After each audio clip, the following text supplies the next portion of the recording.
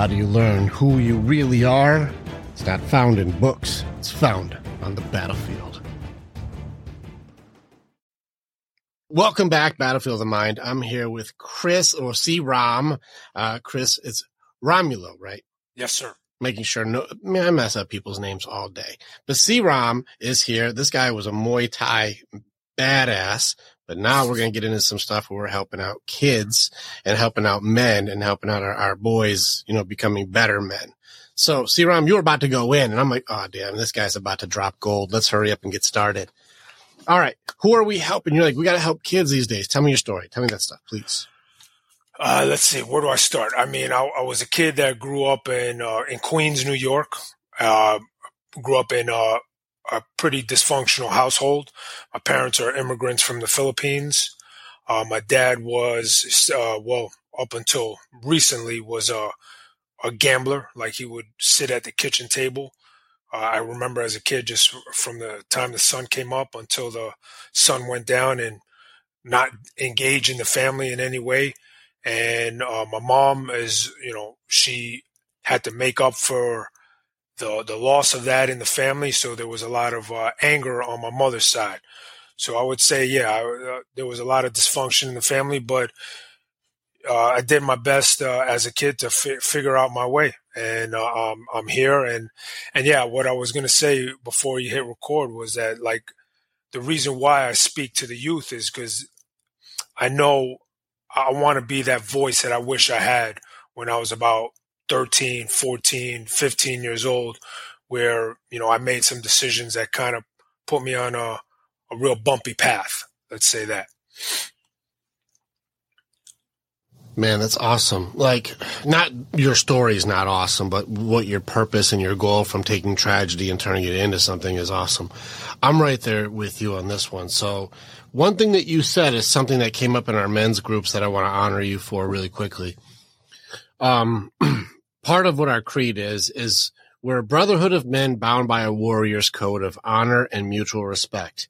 But the next part is this is a community of leaders that train to be men that we needed at some point. And there's not enough of that thing. And that's where you're like, I need to be the man that I wish I had at some point. Like, I wish I had that leader. I wish I had that guy who would have been there for me and say, hey man, you can do this, or you don't have to be the kid who figures it out all alone. Yeah. You don't have to be lost and confused and angry, right? Yeah, absolutely. Yeah. I mean, what's great is nowadays the information is there, but I growing up in the 80s, it wasn't like that, especially in New York. I didn't grow up in the worst of areas, but it was a tough area, and there wasn't a lot of role models. I didn't set any goals for my life. I was just living day by day, just this survival mindset. Growing up in Queens. So yeah. Did you have, this is where it's tough, and most of our guys fall into this. Did you have any positive male role models at all? Well, I mean, I found, Bruce Lee as a kid.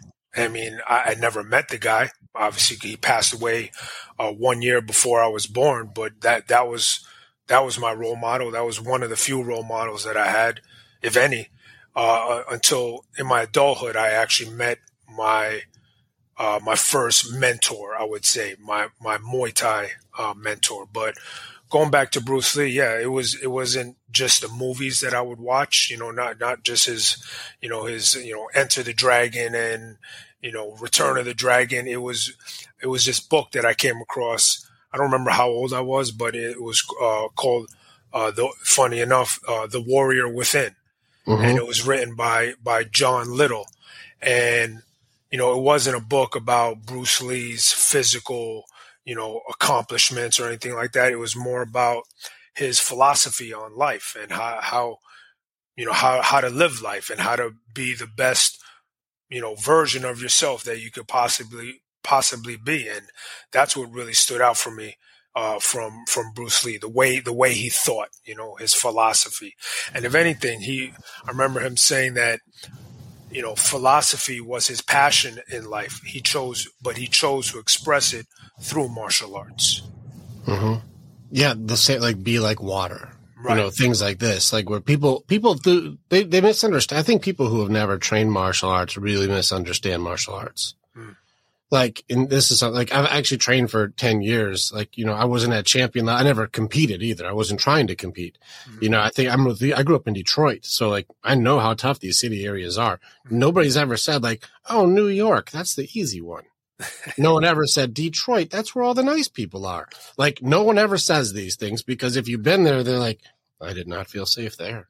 Like, I did not like that. Like, if you don't know, but in order to survive these areas, you have to become a warrior. You have to have that mentality. You have to become like hard, you know, and it's tough when you come to an area where like people are soft because like you speak. That's why I call like you probably grew up in an area where like it may not have been like the deepest, darkest hole, but it was way past the event horizon. Well, you're in the middle of the shit. You may not be in the middle, but I'm still in that garbage.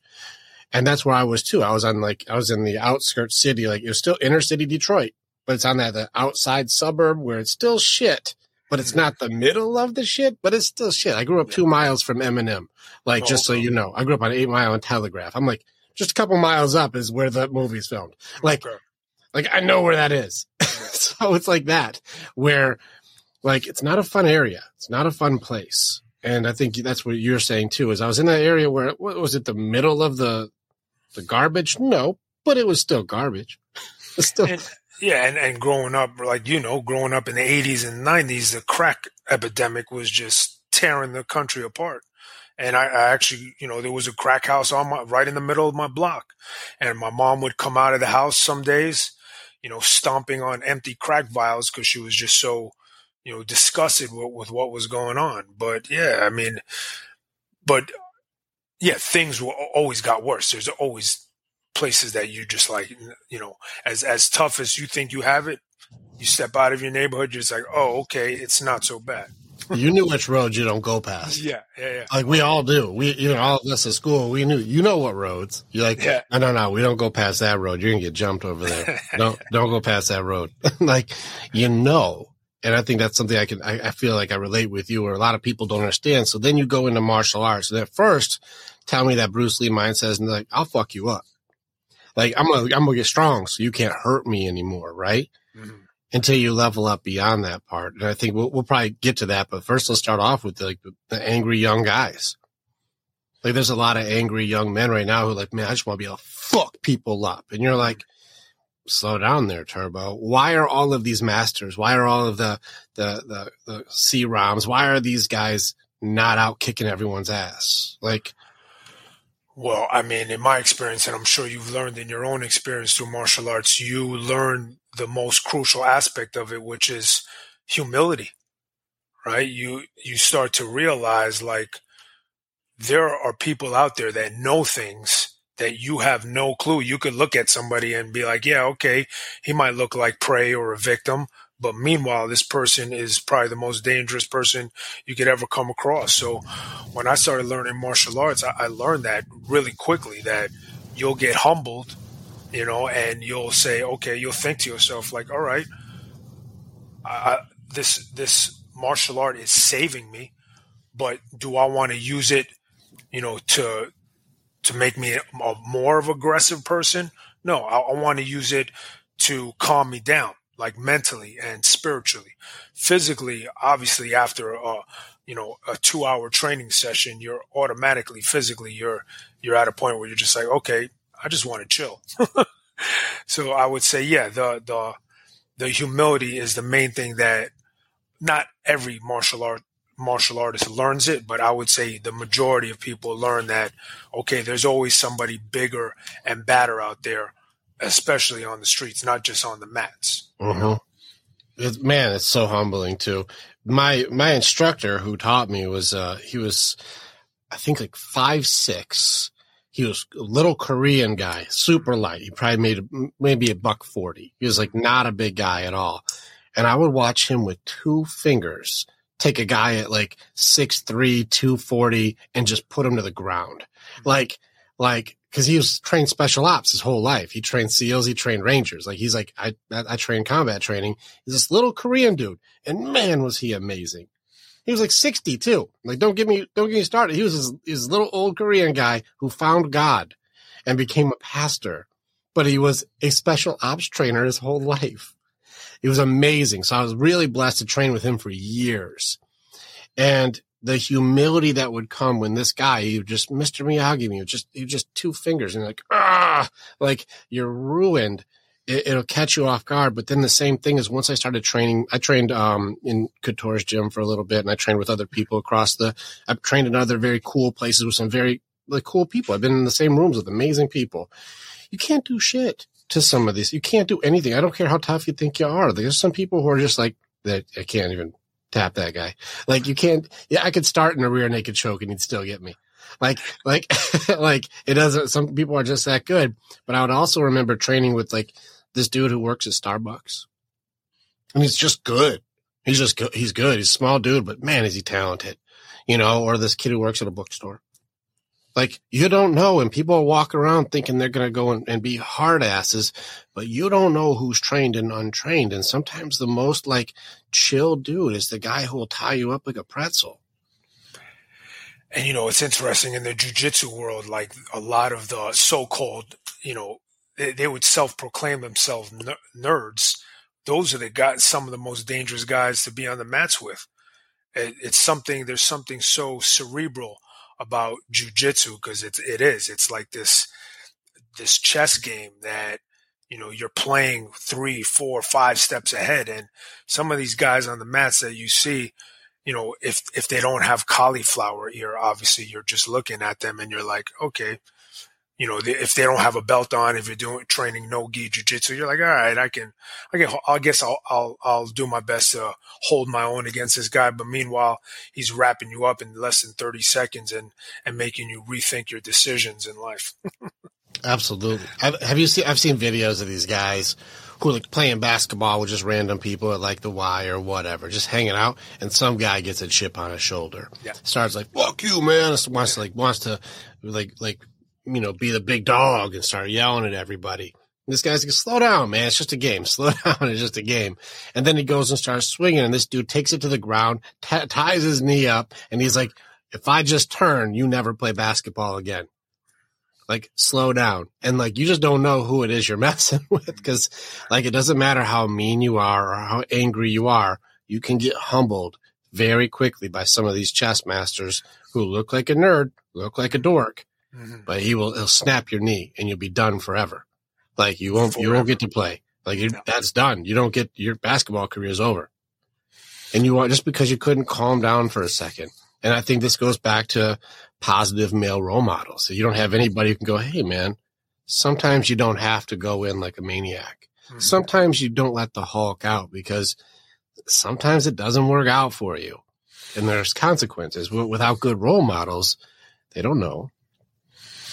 What I've learned in my own experience is that without a father figure in my life, through my own research, it's that the ego in the young, male, young boy goes unchecked, right? And either we have this huge ego thinking that, all right, I'm a tough guy, I can take anybody out, whatever. I don't have to worry about anybody else. It's all about me. Or you can have this low sense of ego.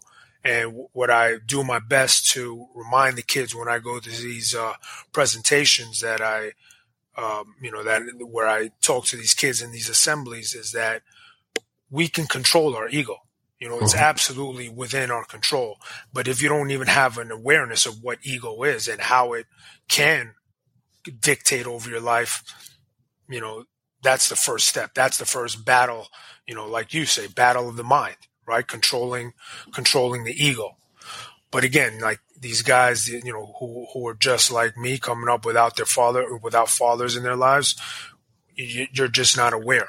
And that is my mission, right? To help, these young men understand that we can control ego if we're aware of it first and foremost.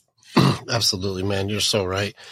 There's a thing. This is actually, there's a reason why this happens. Just so you like, I don't know if you want some psychology stuff. I like going to the nerd side of this. Yeah, absolutely. There's a reason why we have to do this, especially as young men, and no proper fathers like figures. And this isn't always got dads that aren't around. Sometimes dads just work so much you never see them, or sometimes dads just, they're home but not engaged with you. Like that still happens too. There's a couple things here that I have, like, that are quotes here that we use, like, your ego is not your amigo is one that we lean into because we have to understand what it is. But then I took something from Denzel and on Man on Fire, which is there's only two kinds of people. You're either trained or untrained. That's it. Like, you either are trained how to do it or you're not trained how to do it. That's it.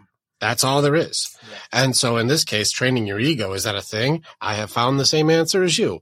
Yes, it is a thing. You can train your ego. You can practice things.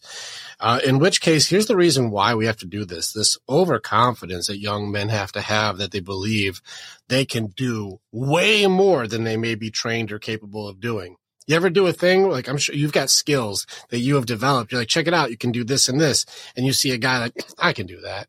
Like, never did it before, but he's like, I could do that. Like, you made it look so easy because you've done thousands of times for this action. Like, I do a thing where I goof with the guys where I'll take a ball and I'll throw it behind my back with the right hand and then turn and catch it behind my back with the left hand. And they're like, that looks easy. I'm like, this took me a ton of times to get this right. There's a whole technique to this, but it looks like throw it up, throw it back, bam. You're like, easy. No one can just do this. It's really hard to catch it behind your back. It's hard to do that, especially switching arms. But it's that confidence, that overconfidence that we have that gets us chosen by a mate. We actually develop this because we want to look better than we may really be. This is like mating dance things.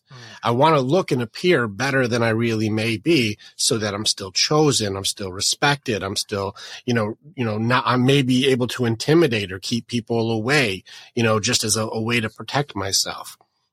This is why, if you look at why do guys have to lean towards anger? Why do we lean that direction? Why do all young men generally go that way unless they're just the depressed kid? But even that kid he gets shamed and bullied and picked on, which he also learns that doesn't work. Why do girls pick bad boys and not sweet guys? We're trained that this is the only damn thing that works when we're young. But it's still a false confidence. It's still the ego creating this overconfident version of us so we can still appear like a protector. We can still appear like we're confident, like he's loud, he's screaming, he must know what he wants. He's not being quiet and shutting up. He's like, that's fucked up. I'm going to tell you how it's going to go. It's like, oh, he must know how it's supposed to go. He's very confident on how he thinks it should go. He's willing to fight. That must mean he's also a good protector. I can lean into that. But the reality is they're doing an avoidance. And I call avoidance a void dance. Like, if you break it up, add a letter, it's avoidance is avoid dance. I'm actually trying to keep you away from the weakest parts of me, the parts of me I don't want exposed, the parts of me I don't want you to know that I'm untrained. I don't have the confidence in this. I'm not skillful in this area. I don't have competence when it comes to actually being able to do these abilities. But I want you to think that I do, so you never challenge it to see if it's true or untrue. If it's ever challenged, I shall be exposed. And I'm not fucking with that game. And so we'll have this way over the top thing, and that'll lead us into excuses and justifications for behavior that we would break the golden rule to be able to do. This means I'll treat people a way I don't ever want to be treated just so nobody else ever treats me the way I was before. That's a deep thing right there. It's very deep. I mean, it goes back to like that thought of if you're not walking the talk, right? You talk this big game, right? That's where the ego comes in. You talk this big game, but there's no actual competence behind what you're saying. And yeah, I completely agree. That's what got me in trouble as a kid. Absolutely. I thought I wanted to run the streets and be this tough guy and prove how tough I was because of this fear that I had inside of me, right? This fear of being a victim or being prey. So I had to I don't know if this is a word, but over perpetrate that, right? That I'm a tough guy. And that's what literally got me, put me into this street fight that changed my life forever. And if not for that, I look back on it. If not for that street fight, like I don't know if I don't know if I would be here in this position in my life. Yeah. Oh man, the causality to this. What happened in the street fight? Because if it changed your whole life, man, I want to hear what happened to it. Like, what is that? So, at about 15, I think we were talking before we recorded a little that, at 15 years old, I started abusing alcohol because of all the pain and suffering that I was feeling in my world. My dad not being there for us and being completely, present but absent, that concept, present but absent. Or I like to think of it as father trauma, like you were saying, that sometimes it's not just about the dad who just gives up on the family. Maybe they're out, serving our country, in the military, or they're just busting their hump trying to pay the bills and they're out working 2-3 jobs, But at 15, I thought the way to go was to drown my sorrows in alcohol, and it just, if anything, I spiraled even deeper into abyss. And I did that for about 7 years, running the streets, getting in trouble. And it came to a point where at around 20 or 21 years old, I thought I had to prove myself as the tough guy in the neighborhood. And one of the local knuckleheads was getting off the bus in New York, and we locked eyes. And I said to him, I was like, "What are you looking at?" And he reverberated, and we started scrapping right there. And literally, he busted my face up. He could have killed me if he wanted to. Luckily, somebody stepped in to stop the fight. But that moment, like, changed my whole world forever. I was like, I had to question myself as a man, as a human being, as this kid that thought I had to, follow in the footsteps of what I was seeing around me, that I had to be a tough guy. But I learned that, that was the perfect moment of humility for me, learning how to be humble and say, all right, this is not the life I want to live. I don't want to wind up dead or in jail. So I'm going to get back to what saved me a long time ago as an 8-year-old, which was martial arts. I gave up on martial arts at 15. And after this street fight, I decided, all right, I've got to figure out a way to rebuild myself or rebuild my ego in a healthy way, not in a destructive way, the way I was doing it, running the streets, thinking I had to drink and smoke and prove myself to all the other males in the neighborhood, or that was the way I was gonna, find a girlfriend or somebody, to be of support of me. But yeah, that was the turning point in my life where I was like, my purpose now is to not keep spiraling. Man, there's a lot of really cool things that you just had in that story. And so one thing I like to do is like break it down the pieces so people can go like, well, all right, so he got his ass kicked in the fight, whatever. You're like, no, you don't understand. This was an existential change. This was something happened. There's a rock bottom here that was necessary that changed your entire trajectory of your life. And it changed a lot of definitions. It changed the definition of leader. It changed the definition of strength. It changed the definition for like purpose. And a lot of things changed from one ass whooping. And this is why I'm always very pro. I think everyone needs to get their ass whooped because it'll wake you the fuck up. Like, especially with people who have big attitudes, like you get jacked up real good. It'll teach, hold on, maybe I should get better at diplomacy. Maybe getting fucked up is an actual possible consequence. And it's not as cool as it sounds. Like, that's a real thing. And so let's go back into it. Like, we'll get into the alcohol at 15 stuff. I want to get back into that in a little bit. But when you were doing that thing where you're like, what are you looking at? Like, you were goading, you were picking a fight. And this was what you said, to prove myself. I'm going to prove myself by picking a fight with somebody. What an interesting system, just by this is monkeys at this point. This is chimpanzees going like, and smashing some branches to show how tough you are. What an interesting system to try to show our true dominance. And that doesn't always work out. And so I do a quick lesson on this where I teach about when people pray for things. When you pray for something, you get what you need, not what you want. And so I'll give you an example. I prayed for wisdom. I'm like, I want wisdom. I need more wisdom. I need to be a better leader. I need to be a better business owner. I pray for wisdom. Do you know what teaches us the fastest? Like, what's the fastest way we learn? When you're asking, in my opinion, yeah, when you fall down, when you get knocked down, when you get your teeth knocked out. I mean, that was definitely one thing I learned through the fighting world, ring fighting, not street fighting, but through ring fighting. Yes. Mm-hmm. You learn way more when you lose than you ever do when you win. This is universal, though. This is in business. This is in relationships. This is in friendships. This is in skills. This is in anything that you do. When you lose, you learn more. You pay attention more. You're like, how did I lose? How can I learn that? We learn way more when we lose than when we win.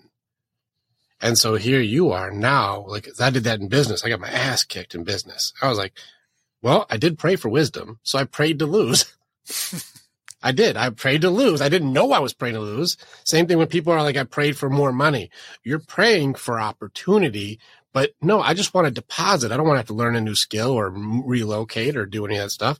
Well, here you are. I'm praying for leadership. I'm praying for dominance. I'm praying for strength. I'm praying to have like that ego shown. I want to show people who I really am. Here you are showing people, I'm going to show you who I really am. Just to have that wish granted, that prayer answered. Oh no, we'll show you who you really are. And then you're like, oh shit, that's who I really am at this point. And this path does not serve who I want to be. What a powerful moment. And like, we really take for granted that how much like the humility of losing can be that turning point in your life. Stay with us. We'll be right back. Warrior, thank you so much for being a part of the information that we have. And you're part of our story as we are a part of yours. It's very much an honor to be able to connect with each other. If you want to know more or you want to get started with working with me or working with our warriors so that you can begin your path to authenticity, strength, leadership, and accountability, this is the way. Together, we are way stronger. Now you get to choose. Do you go forward or keep doing what you've always done? If you stay where you're at, hey, click on some of the stuff and follow what it is. We got motivational stuff. We've got podcasts. We've got more things. Just subscribe and do the stuff and we'll keep you updated. But if you want to start going in, start jumping into what our programs offer and start your journey and being the hero in your own story.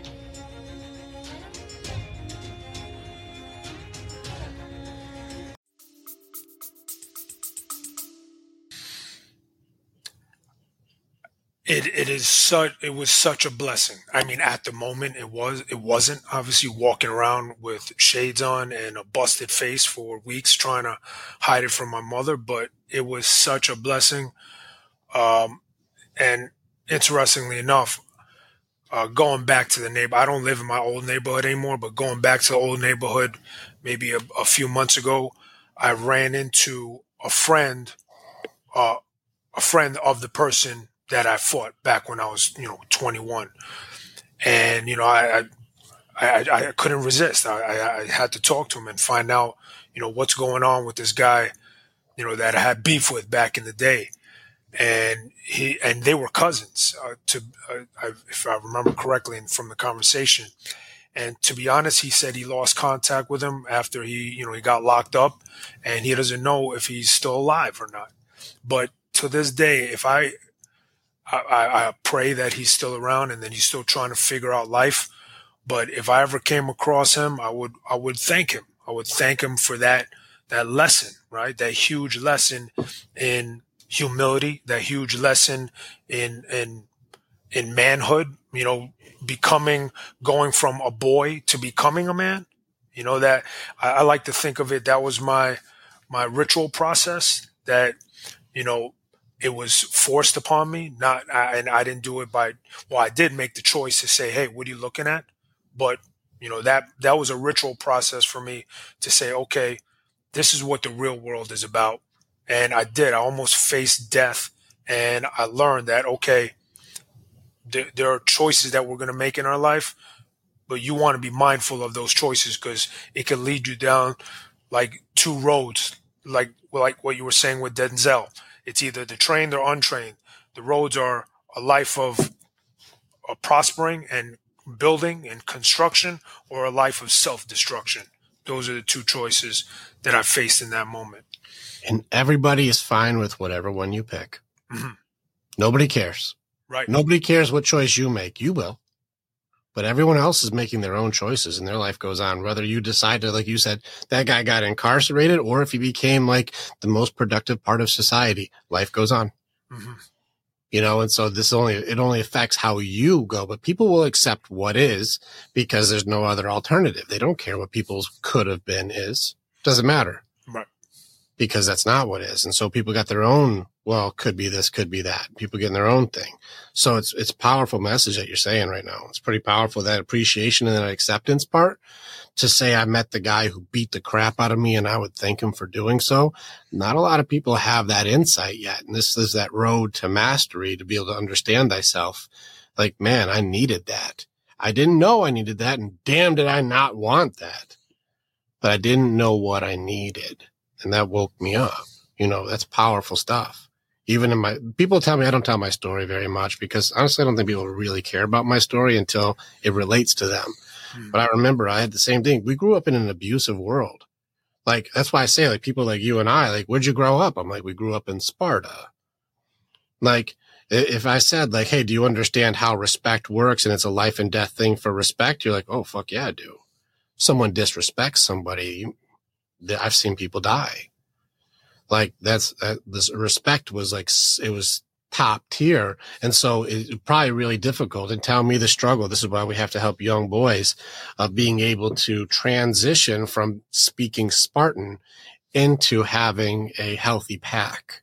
You know, you got your sons, you got your wife, you got your people who are like, I can't speak Spartan here because it doesn't translate. I've got 5 girls in this house. You know, pray for me, bro. I got 5 girls in this house. None of them speak Spartan. Not one. I've got a painter. I've got a volleyball player. I've got a dancer. I've got a merchant. You know, I've got a reader. I've got these ones who are like, they're all going to speak their language. But as soon as I'm like, oh, oh, oh, they're like, why is he screaming? Why is he screaming? I don't understand. And so, like, for you to say, like, no, I got to help these guys who are growing up in Sparta to know how to be a true leader and not end up getting their asses kicked the way that I had to, but they can be the protector and not the provoker. I like that. You know, so this is where here you are on your journey going, I used to be the provoke, but now I need to show guys how to protect. But the only guys who are really good at protecting are the guys who are trained. And, you know, I feel like that's why my message really resonates with the kids, because when I come into these talks, like, I'm not speaking from textbooks, right? You're speaking experientially. Like, I've been through it, right? And I really feel like not just the boys, but even the girls, right, that are in these presentations, like, they're like, oh, okay, he's been through it, right? He's been where we have been. And the message that I bring to these kids, I call it Champions Uprising, or the Champ Up, movement, right? Because that moment in my life where I literally was facing death, right? I was facing not only just death, but I was facing the dictators, right? That's what put me in that position. I call them 7 dictators. It was self-doubt, fear, disappointment, the hardship, my own confusion, my ego, and my self-talk is what put me in that position. And what I do my best to tell these kids is that we all face these dictators on a regular basis, and they don't go away. But again, going back to what we were talking about earlier, it's the awareness that we want to have, who the real fight is against. And I know you've talked about that. You talk about that as well. The battle of the mind, the real fight is not on the outside. It's not society. Well, depending on where you live, but it's not society. It's not your teachers. It's not your friends or your parents that are against you. It's what's going on inside of you that we want to help these kids, understand. so that they can arm themselves for this fight of life. I call it the fight of life. And you want to uncover this champion that you have within you. We're all born with this champion spirit, but it gets covered up by these dictators, these events in our lives. And that's what happened to me. I let all these things, hold me down and dictate over my life. But once I became aware through this moment in time where I had my face smashed, I was like, okay, I have a choice. Now what am I going to do with this, with the rest of my life? Mm-hmm. And yeah, that is, it's and it's still not easy, right? It's always a daily fight.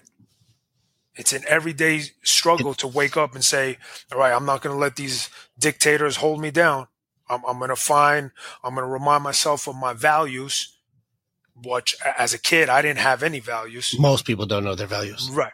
Right. When I do value training, most people get it wrong even when we do it.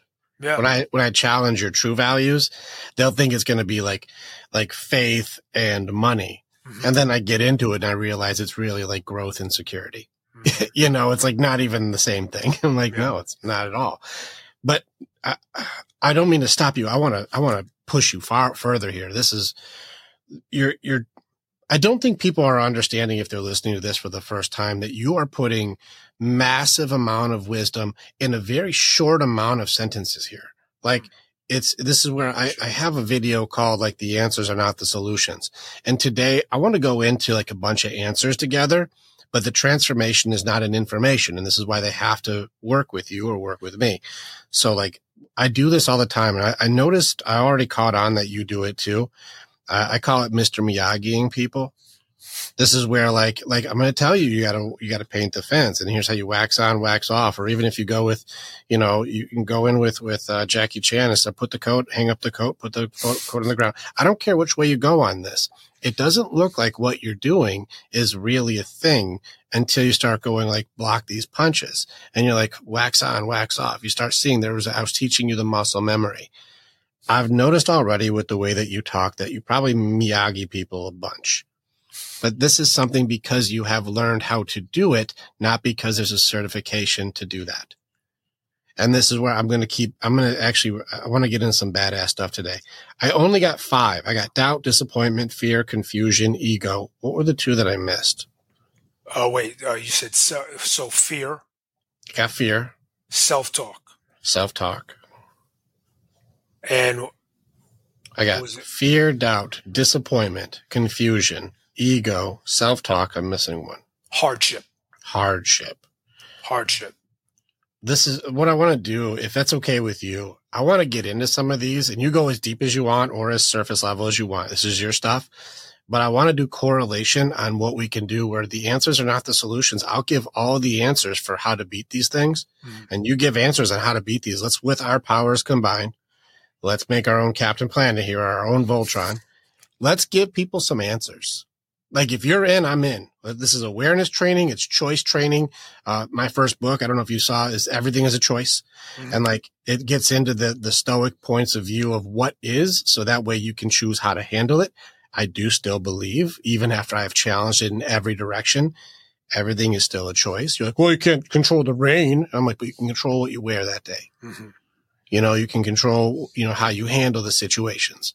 And that's us, how we handle it. So accountability falls on us often. Doubt, fear, like self-talk, disappointment. I want to get into some of these, and then let's give some of the tools. I want your tools. I'll give my tools, and we'll see if we can pull some of these young guys out of some hell. All right. So pick your favorite one.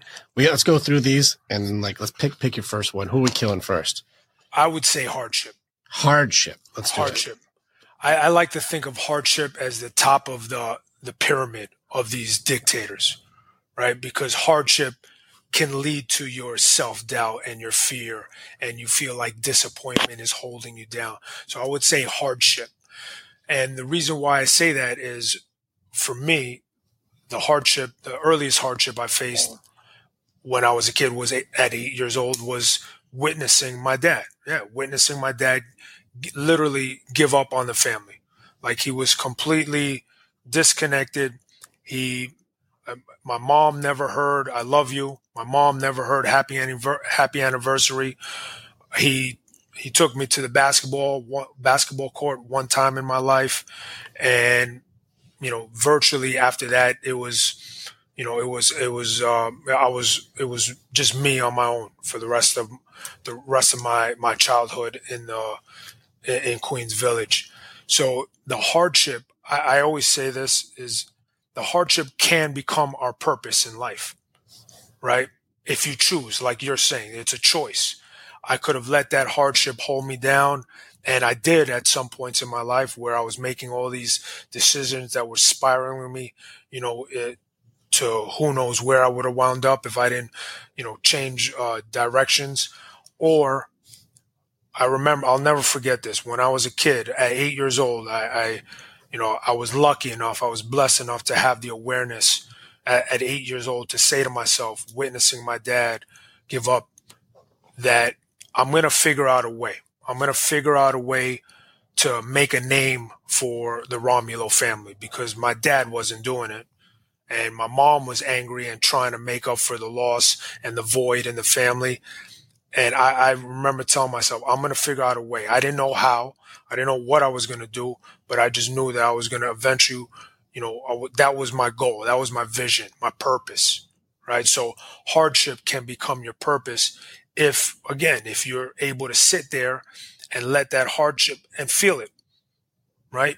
And really sit in it and say, okay, this doesn't feel great, but what can I do about it? What choice can I make to make sure that this hardship is not going to keep holding me down? So I would say that's the main message when it comes to dealing with hardship and trauma in your life. Love it. Good. This is a good start too. I like this at the core of it. I'm going to concur. I agree with where you're at. I haven't heard a disagreement point yet. I'm just going to add too. Like this is a beautiful starting point.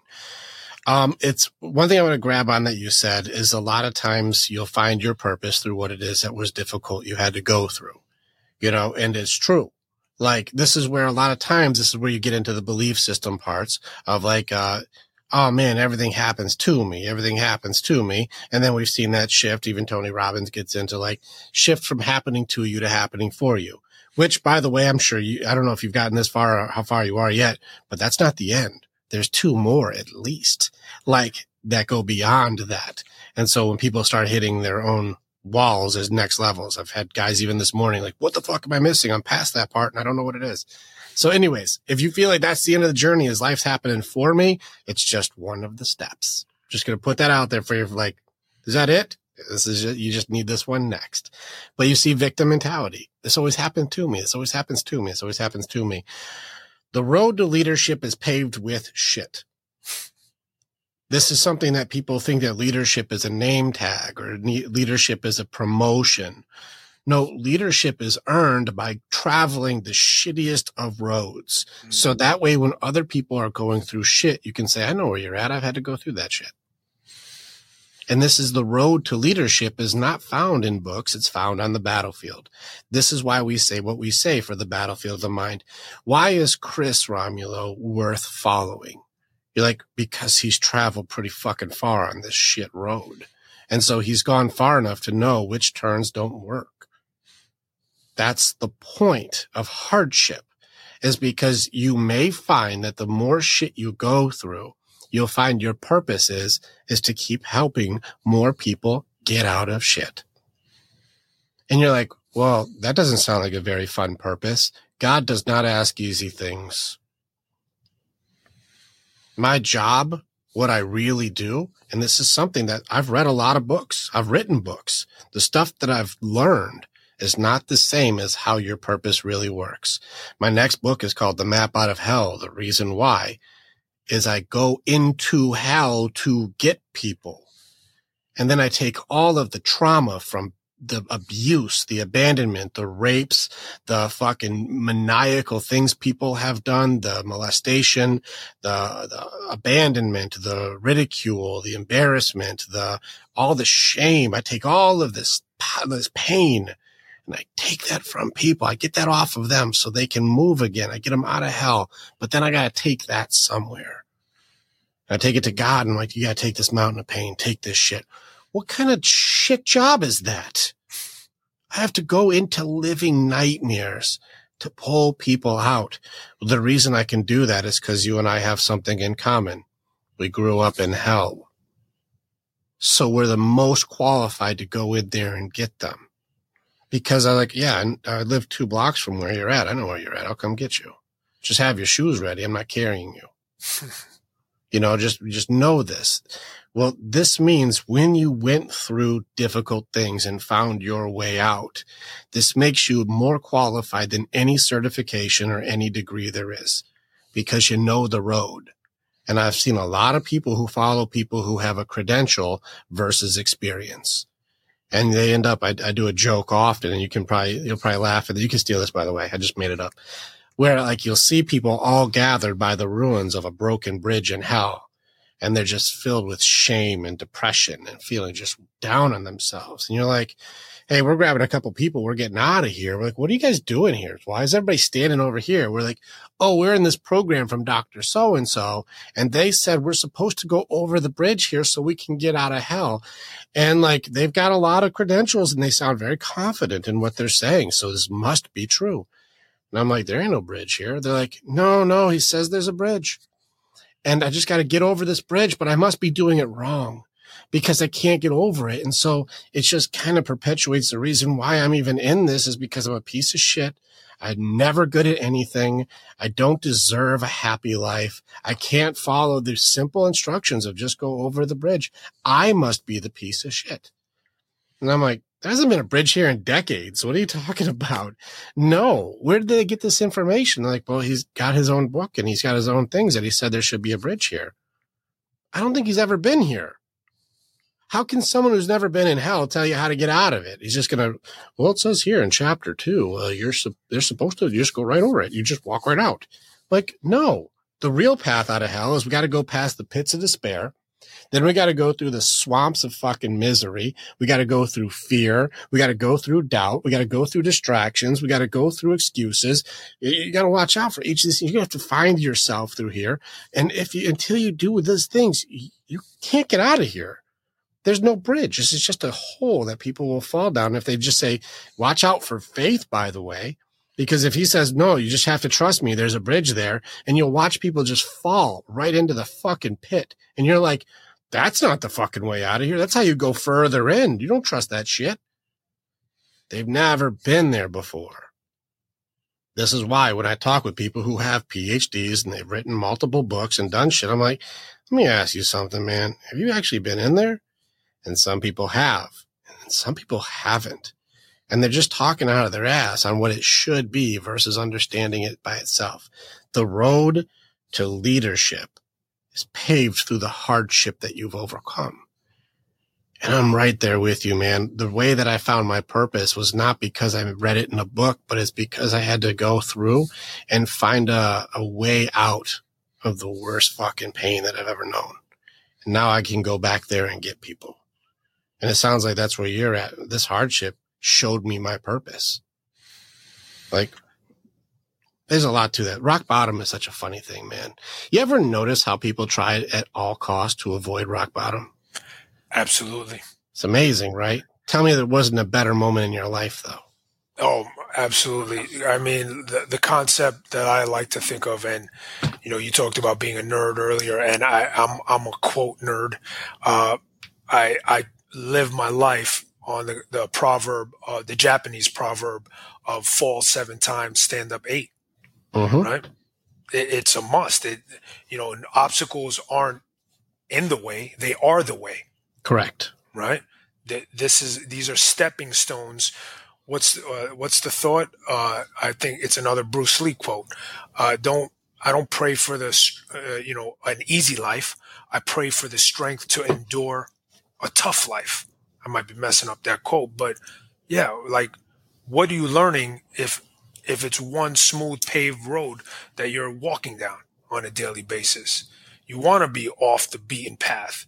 You want to figure out your own way. You want to learn how to traverse the streams and the rocks and the hills, right? Because that's what life is for each and everybody. If you're walking this planet, you're on an eternal hike that is it's going to be plenty of ups and downs, like, and if you're walking that paved road, what are you really learning, right?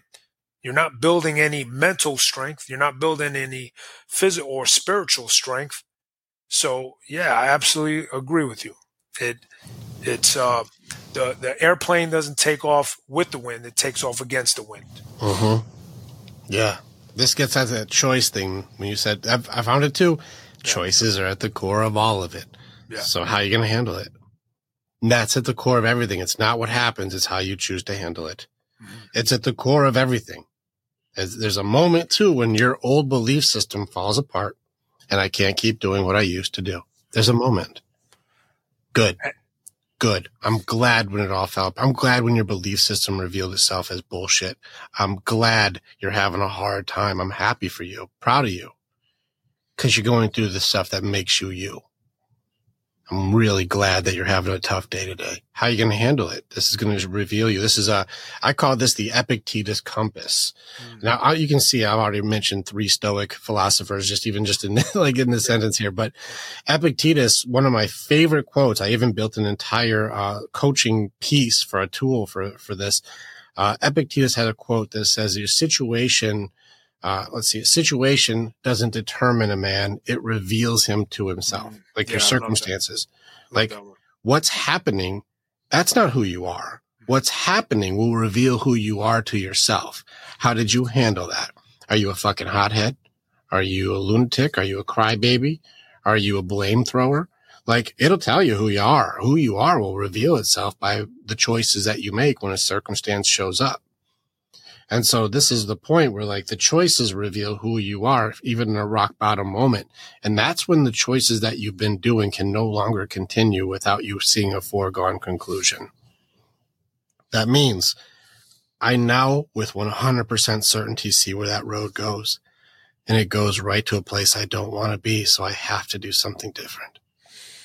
This is an existential moment. Rock bottom is important. And we avoid it at all costs. You know, you bring me to the thought from 7 Habits of Highly Effective People that we can choose our paradigm, right? Like, if the old paradigm isn't working, choose to change that paradigm so your path changes, your world changes, your life changes. Or you could stay stuck and keep spinning in circles. You know, that's where that dictator of confusion, that I would say that, if anything, that would probably be the second one to talk about, confusion. Let's do it. I think we've got hardship in. If you haven't gotten hardship, book a call with Chris. Book a call with Rick. We'll get in farther. Like, this is good. Like, okay, hardship. Let's go to confusion. I'm excited. So confusion is that spiraling, that spinning in circles of you want to do the right thing, but you don't know what the right thing is, right? So for me, that happened at 15, right? Where I was like, all right, I'm drowning in sorrow and pain because I don't have a father figure in my life. And, you know, seeing other people have fun, you know, at a party, literally this happened at a party, at a friend's party down the block, seeing people having fun, drinking, you know, 15 years old. I thought everybody, you know, was just happy-go-lucky. But obviously I'm watching them drink and get drunk. So I'm like, okay, I want to feel like that, right? I want to do what they're doing, because if they can have fun because I'm so miserable in my world, let me try what they're doing. And from that first drink, you know, it actually did the opposite. I wasn't a happy-go. If anything, I became more angry. I became more belligerent, and if anything, you know, aggressive and violent. So the confusion was thinking the way for me to move past my pain was to drown my pain But again, I didn't have the wherewithal to make the decision that was going to lead me again down that constructive road. That, if anything, I was self-destructing as I was, making those choices in my life, winding up on the street, passing out, kicking my parents out of bed, not knowing where I was, in a drunk stupor. So yeah, confusion is, I would say, the next dictator that kids, adults, we all need to, like you're saying, what choices, what choices am I going to make when this confusion starts to kick in my life? Do I want to choose self-destruction, or do I want to, I like to think of it as anabolic. Am I going to build something, this anabolic mindset? Awesome, man. So far, we are in alignment. I oftentimes look like, all right, can I agree or disagree so far? And so far, I'm like, yep, correctamundo. Crom seems to know what he's talking about. Let's get in. All right, so I call this one. This is in lesson 12 for me. This is, what do you want? One of the hardest questions in the world to answer is, what do you want? Like, people think it should be easy. It's a really hard question. And it makes sense it's a hard question. Look at the way that our societal structures are set up.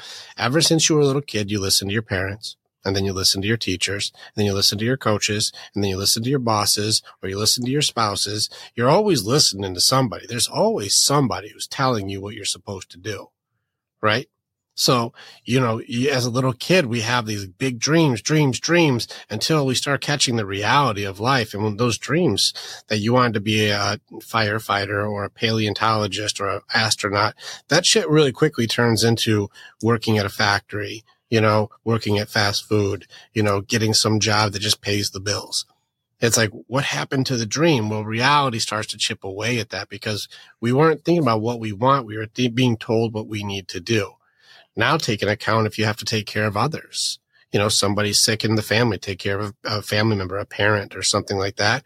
Or if you have kids real young and you got to take care of other people. Like, well, now you went from, I'm being told what to do, to now, what do you need that I can help you with? And you still have never been flexing this muscle of, what do I want? I've always been told what to do or helping other people with what they need. So it makes sense when I go, well, what do you want, Chris? And you're like, no one's ever asked me that before. How the hell am I supposed to know what that is? This leads to massive confusion. I've only ever been helping others or doing what I was told. But now that I'm old enough to challenge, I'm realizing the people who were teaching me, who were doing their best, were unqualified to teach me.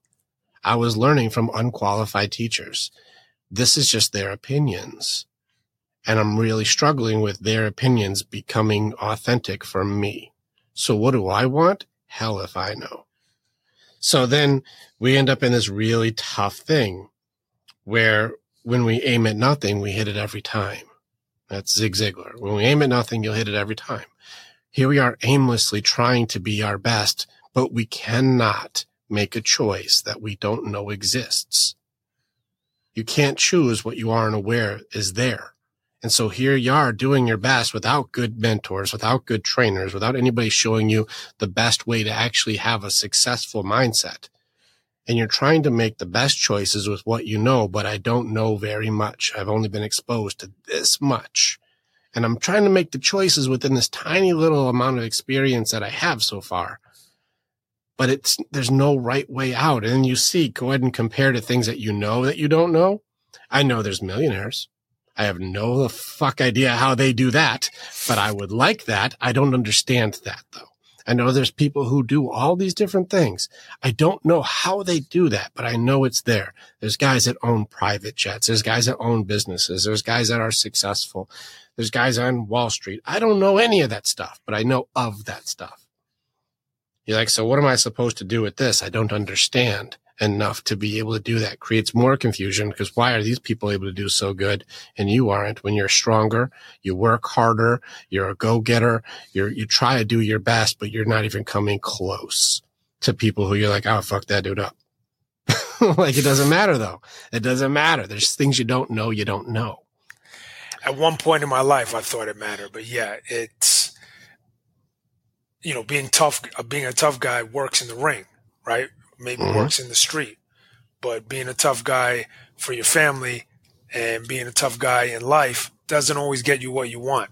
I'm definitely learning that the hard way, but I definitely agree with you there. So, can I ask you a question on being a tough guy?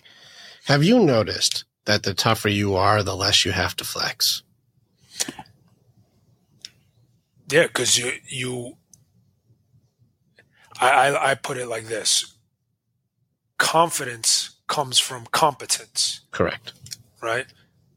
If you feel like you can, in a life or death situation, self-defense situation, if you feel like you can handle yourself, that's going to radiate out of you. And what do we know about people that want to prey? Like, what do we know about predators? There's three things they want or don't want. They don't want to get caught. They don't want something to take too long, and they don't want to get hurt. So in that context, yeah, like your competence is gonna breed that confidence in you to keep the predators away. That's one thing, but also you don't have to become a predator and look at somebody and say, what are you looking at?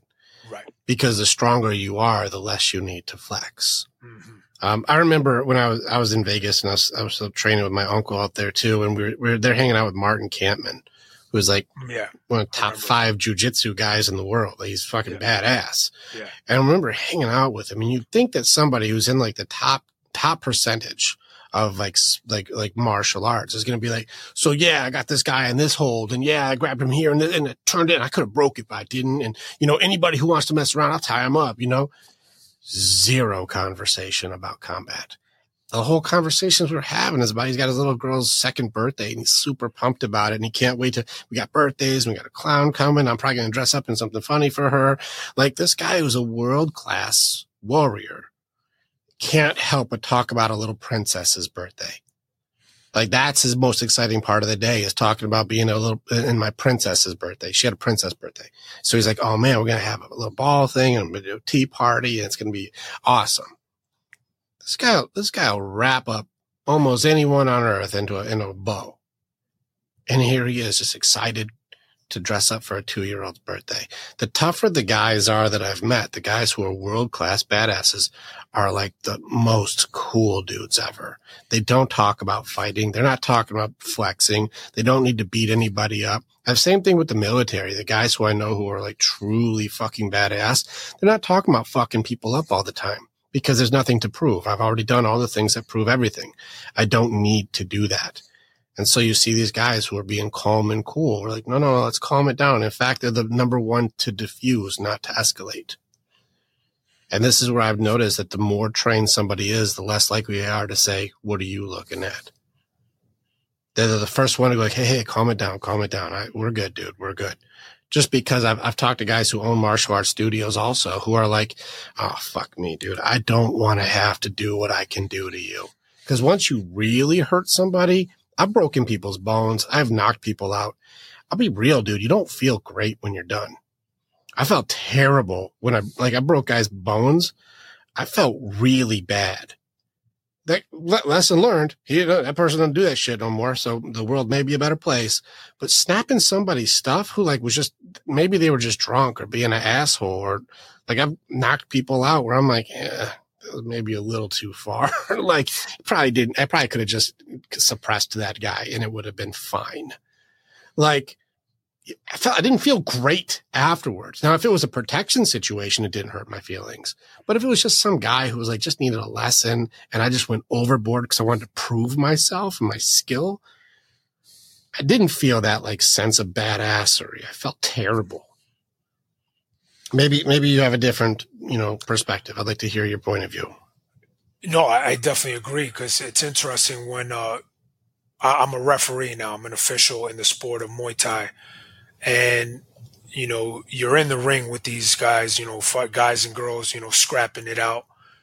And, in the crowd, you hear these, you hear the crowd wanting to see more action, or they want to see people getting knocked out.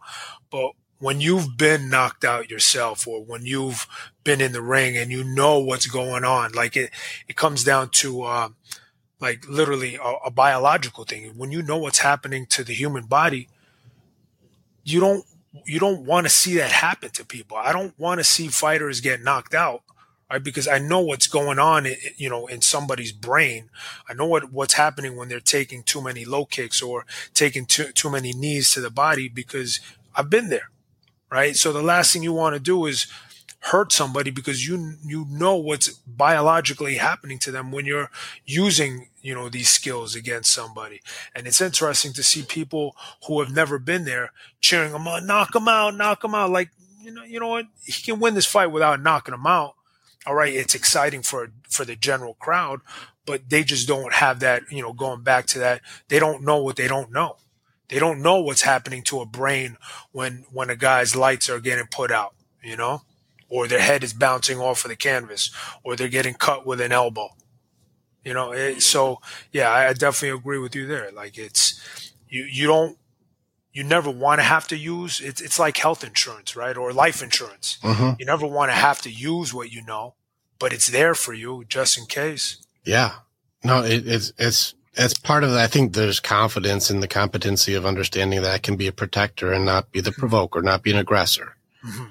Yeah. And so like I said, I'm relating highly with your message, and this is like, these are experiences talking. Like, what it feels like to eat a knee to the stomach. Mm-hmm. That sucks a lot. Like, it sucks. You've been hit in the liver. I don't want to get hit in the liver because I've been hit in the liver, and I hated the whole thing. Like, it sucks. And like, what those are. You don't feel tough when you take a liver shot. I don't give a shit how badass you are. You drop. Like, so you're watching me. Hit them while they're down. It's like, no, you don't need to do that. Slow down. That was enough. Trust me. But also, like, the permanent damage that comes from concussions. There's stuff that's also serious stuff. The people who you like to watch fight, you don't realize that one thing that if you listen to people who don't understand, if you follow the screaming mob, if you follow the confusion, it can do something where they will, like, yeah, that guy got knocked out. He's a piece of shit. His career's over. But they were following the confusion, and now that guy's got a permanent disability that nobody will give a fuck about who is in that crowd. I mean, it's happened to friends. I've seen it happen. Like, yeah, they're in exciting fights and they're putting on a show for the crowd. But meanwhile, this guy's whole life is turning around because now he's got bleeding on the brain and he can never get hit in the head again. Or he took too many shots to his sinus cavities and they caved in, and now there's a metal plate in his face and he'll never be able, to walk through a metal detector the same again. Yeah, absolutely. Yeah. Yeah. We don't understand the price to it. There's a lot of things we don't know. Mm-hmm. And this gets into the next part of the confusion, like where it gets into, well, how are we supposed to learn things that we don't know if we're not exposed to things that we didn't know? Mm-hmm. And this is when you talked about the driving in circles, like the spinning. Right. I did an analogy, especially when I teach my coaches. I hope this helps somebody if they're actually a coach out there. When you see somebody who's going into a generational curse, they have like, this is how my family does it, and they're driving in circles. There's no doubt you're putting in the work. There's no doubt you're filling up your tank with gas, and there's no doubt you're putting in the hours, but it's like driving with your wheel turned all the way to the right. And so they're driving and they're going in circles and circles and circles. And they're like, man, why does it feel like, even though I'm putting in 8 hours, 10 hours, 14 hours a day, I just feel like it's in the same spot for years, man. It's like, well, you are putting in all the gas. You're putting in the time, you're putting in the work, but you got your wheel turned all the way to the right. No wonder you're still in the same spot.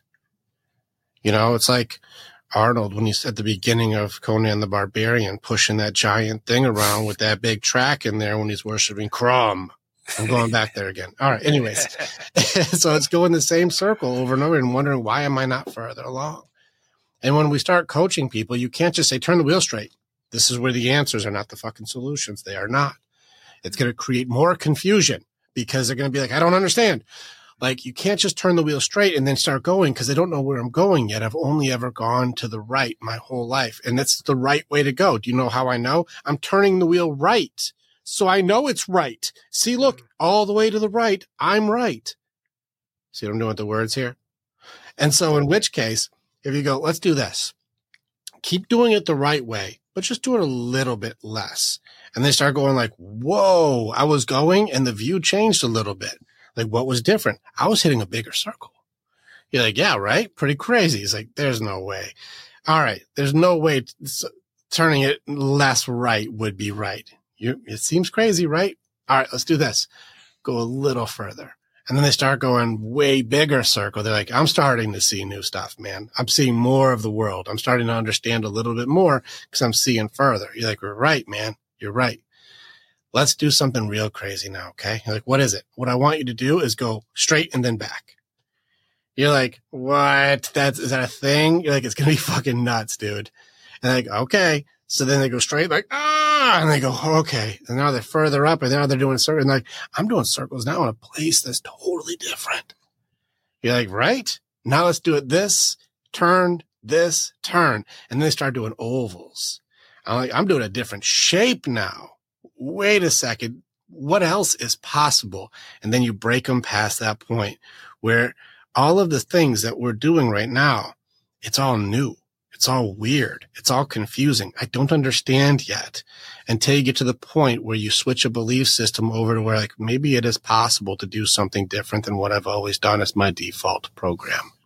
Maybe what I've always done isn't all there is to do. Now I'm listening. Now they can go, all right, see, Rom, what do I do here? Chris, what do I do now? I'm listening. I'm not fighting anymore. Now I have the humility. Now I have I've gone through enough now where like I'm open to listen to the right way to go because the way that I was doing that I thought was turn all the way right, which was right, is actually not getting me anywhere new. So how do I do this? You're going to have to follow this GPS now. And you're like, so what's in there? You're going to be really fucked up. What's coming up? You're like, what is it? There's a left turns coming up. And you're like, what? I ain't never done a left turn. I've only ever gone right. You're like, I know. You're going to get blown away when you learn that there's lefts. And then you start seeing people get real proficient at driving. And then you start wondering, how did this person become a leader? They were always ever going in circles their whole life. It's because they had the humility to break through the confusion so that way they could learn lefts too. And they can go straight. Hell, they even learn reverse. That's wild. And this is when you start going, well, that person's somebody whose car I want to be in. Why? Because they're going places. I love that. And it goes back to what you were saying earlier, right? Destination. Having a destination or a purpose. You keep driving in circles because you don't really have a destination. You kind of jumped in the car and you're like, oh, let's just go for a joyride, right? Let's take it for a spin and see what happens. But we know what happens with joyrides. Ends up leaving with fucked up stories is what it is. Yeah. But that's the point for the confusion is here we are. We don't know what we want. We think we're doing everything right. And if you aim at nothing, you're going to hit it every time. You're not actually going anywhere. You're just doing what you know. But at some point, you have to have that hardship humility of you don't know what you don't know. Mm-hmm. And maybe you're not the center of everything.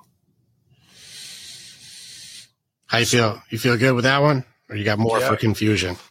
No, that pretty I like the analogy of driving in circles to the right. That's, if you don't mind, I might use that. It's all yours, brother. Listen, we're all here to help out our men. And if if you can use anything that I'm going to give you decades of things I've found. So I'm going to combine our powers today. I'm taking what you've got. I'm taking what I've got so we can help more guys. Yeah. The answers here, this is where people are going to be like, I'm taking notes. What you're going to do though, this is like you saying like you have to be able to like drop, throw an elbow in. This is how you do the knee and you're talking about it. But the answers aren't the solutions. You're going to have to work with us to get the missing pieces. So let's keep giving answers. Mm-hmm. They need to know that there's things I know I don't know so they can come to us to train. How do I do? How do I actually apply this? So like, that's where I'm like, I'll give all my answers out. Yeah. Yeah, I don't know if you heard that from, it was Gary V. I was like, fuck you, Gary V. You can tell Gary V. I said that too. I was like, fuck you, Gary V. He said some video where it was like, give all your stuff away for free. And I was like, I've written books, I've built programs, I do stuff. There's no way I could just give everything for free. It doesn't really make any sense. Until I've gotten so far in doing what I do that I'm like, even if I gave it to you, you couldn't do it without me. Mm-hmm. And it's not because I'm so great. It's because it's the Mr. Miyagi thing. Yeah. If I told you paint the fence, that makes you a good martial artist. You're going to be like, painting the fucking fence. I'm painting the fence. And you're like, no. You have to do it like this. And then like this, then like this, then like this. And you're like, oh, I was just slapping paint all over the place. I thought that's what it was. And you're like, see, the answer is technically paint the fence. But the way you paint the fence teaches you the technique. And that's why the answers aren't the solution. Yeah. All right. Let's go to the next thing. We got confusion down, hardship down. What's your next one we want to kick some ass on? Well, the biggest one I feel like we all face on a daily basis, I would say, is fear. Yeah, let's get fear. I love fighting fear.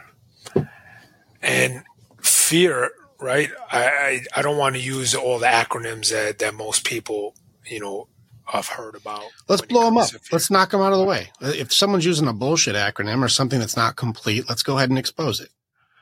Well, I learned this this acronym through Tony Blauer. I don't know if you're familiar with Tony Blauer. He's a world-renowned self-defense specialist, and he likes to think of fear as false expectations appearing real. Okay, I've heard this one, yes. Yeah. So we see a situation come up in our life, and for me, it was public speaking, right? I've had this fear since I was in the 11th grade, literally junior year of high school, where I knew going into the 11th grade, I was going to have speech class, right? I showed up for speech class first day of school, and I tried to sit way in the back of the class, hoping I could kind of like hide and just be, indiscreet, incognito. And one by one, my teacher was calling up students to come up to the front of the class and talk about what they did over the summer. And I came up, or my teacher called my name, and I literally took a deep breath. So I walked up to the front of the class, and right before I was going to blurt, I don't even know what I was going to blurt out, the bell rung, right? And I walked out of class. I thought I got away scot-free. But obviously the next day I had to come back, and I didn't. I never came back for class. I cut out the entire semester. And you skipped the whole semester. The whole semester. Yeah. And I use this story with the kids because it is the perfect example of fear. Like, I had all these expectations of what was going to happen, right, by showing back up for class the next day, that I was going to say the wrong thing. I was going to look stupid in front of my friends, or, I would stumble over my words. And that fear, that false expectation appeared real to me. And it caused me to say, all right, I'm not going to show up. I'm not going to show up and make a fool of myself. So goes back to what you were talking about for each and every dictator, that we have a choice. We can let that fear hold us back from what we really want to accomplish. And all I want to do is pass the class and not have to go to summer school and make the class up, right? But I didn't. I made the choice to say, I'm gonna run, right? And there are three things that happen when fear kicks in, right? There's fight or flight or freeze. And I ran. I ran from it. And the whole message for fear is like there are things that we should really fear in our lives. Obviously, things that can physically harm us. I say, fear deranged human beings, wild animals, and natural disasters, right? But everything else are stories that we make up in our head of what's going to happen. And 9 times out of 10, those stories don't come true. So that's what I feel about fear when it comes to describing it to middle schoolers who they all feel fear on a regular basis. Maybe it's fear of the kid that's making fun of them at lunch, or fear of a parent who's being aggressive and dysfunctional, right? All right, yeah, these things can technically harm us, but we have a choice. Do we want to sit in our fear, or do we want to say, okay, how can I move forward? How can I find another way? Mm-hmm. It's tough. It's tough for kids. Man, is it tough for kids. Yeah, absolutely. They just don't have enough to process what it is yet. And this is not a slight against children. Like, they just don't have enough yet to know what they don't know yet. Right. And so they can only go off of the new experiences. Look at a middle school kid. You're looking, 11, 12 years old, right? Mm-hmm. You know, you're getting into a point where, like, how much experience actually being plugged into the world is there? Mm-hmm. And you're like, all I know is school and home. Like, that's all I really know. You know, there's a few things outside of the home that maybe I'll know from friends, but it still falls in that same category of, like, I only know what I'm exposed to, and I haven't been alive very long. Right. Like, and also I'm very restricted in where I can go. Like, I can't go in my car and drive to another state or nothing. I can't do that. I don't have privy to a job or a certain control of, like, finances and things like this. So I can go do whatever. We don't know what we don't know. We're just stuck in this tiny little community infrastructure that's based around your geographical location to teach you how to do stuff at school. Shit. I got no control over anything. And then here I am with other kids who are just as fucked up as me, who don't know how to handle it, who project their hurt on others because there's no empathy, compassion, understanding, especially in middle school when it's the meanest humans on earth. Like, you're like, damn, how am I supposed to navigate this? Fair enough. There's two parts to that. And I do agree with you. I'm glad you differentiated fear and danger. They are not the same. Those are not the same thing, fear and danger. Saying I'm afraid of lions, but there are no lions, well, that's one thing. But if you're sitting in a room with a lion, you're in danger. That's a real problem. So if I'm having the same anxiety over a lion when there is no lion, that's controllable. I can work and train that one. But if you're in a room with a lion, you're in danger. And that's not the same as, like, fear is not real. Fear is not real. Fear is not real. No, that thing's going to eat you for real. That's danger. That's not fear. But the thing is with danger is you don't have to fear, but you can still respect. Fire is dangerous, but I can respect fire. Like, I can treat fire with respect and be able to cook food with it. Have a bonfire. You know, I can still do very productive things with fire if I respect fire. Even if I don't respect it, though, it is dangerous. And I can die. It can kill me. Fire can very much kill me. Same thing with anything. It doesn't matter what it is. It can be poison, can be a venomous animal, can be anything. You respect that damn thing. People are scared of spiders. Well, if you respect it, you don't just do stupid shit with it. Same thing with snakes. Most snakes, not all, don't attack you until provoked. Most animals don't attack unless provoked. Well, don't provoke. Respect that thing. That's danger. Let's get into the actual fear stuff. The part where you talk about public speaking, social rejections, social embarrassment. Like, this is one of the number one fears. Ironic that you said that. When they were doing the studies on this, more people were afraid of, like, public speaking and social ridicule and social embarrassment than death. Like, death was less scary than ridicule. If you say it out loud, you're like, that's ridiculous. But that's the answer. More people are afraid of this, which is really interesting because it's not really happening. I want to get into something that I just want to give a piece for fear. Fear attacks the parts of you that beat it. It attacks its kryptonite right away. So there's things that if you have an abundance of this, fear can't really operate very well. You know, and this can get into purpose also, which if you're on your mission, you don't notice the things that are scary because you're too busy going with your target from confusion. But we'll put it all together later. Fear hates at least these four things. If you have an abundance of any of these, fear doesn't have the power it needs to be able to control you. The first thing it hates is courage. It hates when you have guts. It hates when you say, I'm going to go for it. This may be scary. It may be tough. It may be, maybe bigger than me. But every hero is defined by the villain they have to face. And most villains are bigger and stronger or smarter than the hero. It's always something the advantage goes to the villain. It's very rare the hero has all the advantages. That's what makes them heroic. Also why Superman started losing a lot of traction and Batman started gaining traction. Because Superman, if he stops bank robbers, so what? They can't hurt him anyways. It's not a struggle. But if Batman is fighting the Scarecrow, well, he's fighting fear itself, and I can relate to that. Even though if the Scarecrow was fighting Superman, he'd be like, and he's done. Dr. Crane, see ya. Like, fighting something like that's it's not a struggle for Superman. It makes it tough to relate. But Batman can die. Batman is human, just like me. And that he has to find a way to beat something that scares the shit out of him. Courage first. If you have an abundance of courage, you'll still face something that could hurt you, and you're going to do it anyways. Now, the only trouble with courage is the definition for stupidity is seeing something that might hurt you and then still doing it anyways. So that's what makes it really tricky, is the same definition for stupidity and courage. That's why life is a little hard with that one. Hold my beer versus hold my Red Bull is two different things. Next one, hope. If you have hope, I believe, even I'll put hope and faith together, actually, because faith is another one, but hope and faith are not the same. But I'll put them in there. If you've got certainty that, you know what, I'm not alone and I've got this and I'm going to make it through this and I can do this. And you have hope. There's a reason for this, and I can make it. I can get there. There's a place to go and I can do it. I believe in myself. If you have faith and hope in yourself, fear hates that shit. It has to get rid of that right away. That has to go.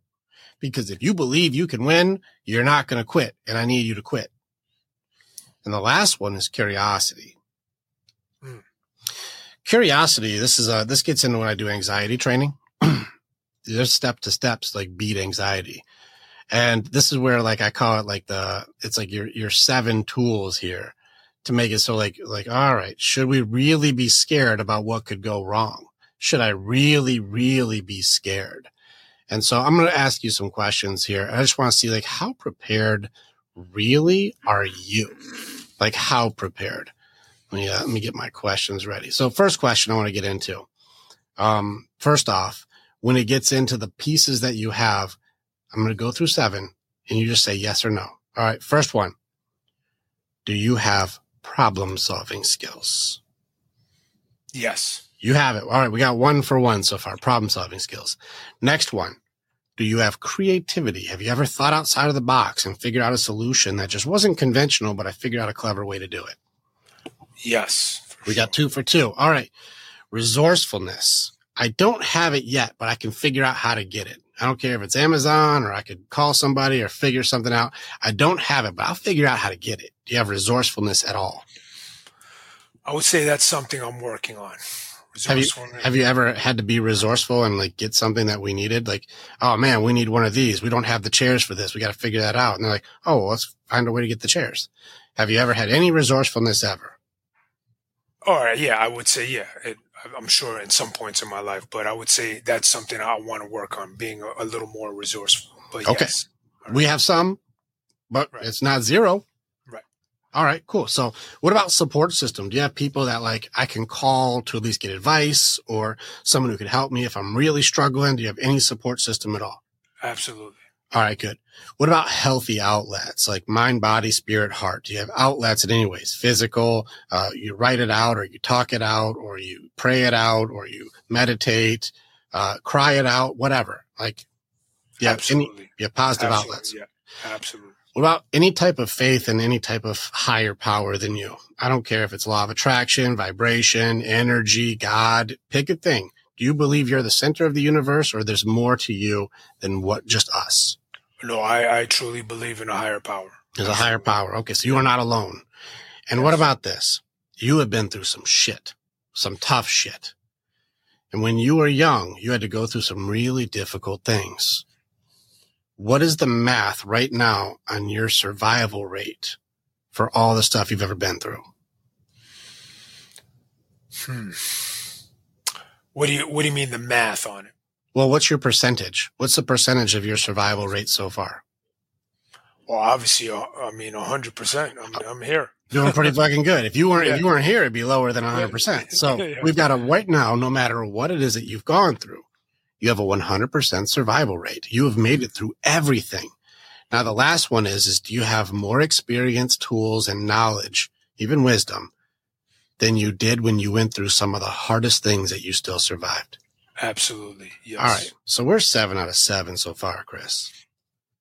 Shouldn't we, in these situations, be more curious on what it's going to be so I can use my 7 different tools here? Shouldn't I be more like, I wonder what it is? Because as soon as I know, I can just use my tools and we'll get through whatever it is. Versus being afraid of what if they laugh at me? Well, then I laugh with them.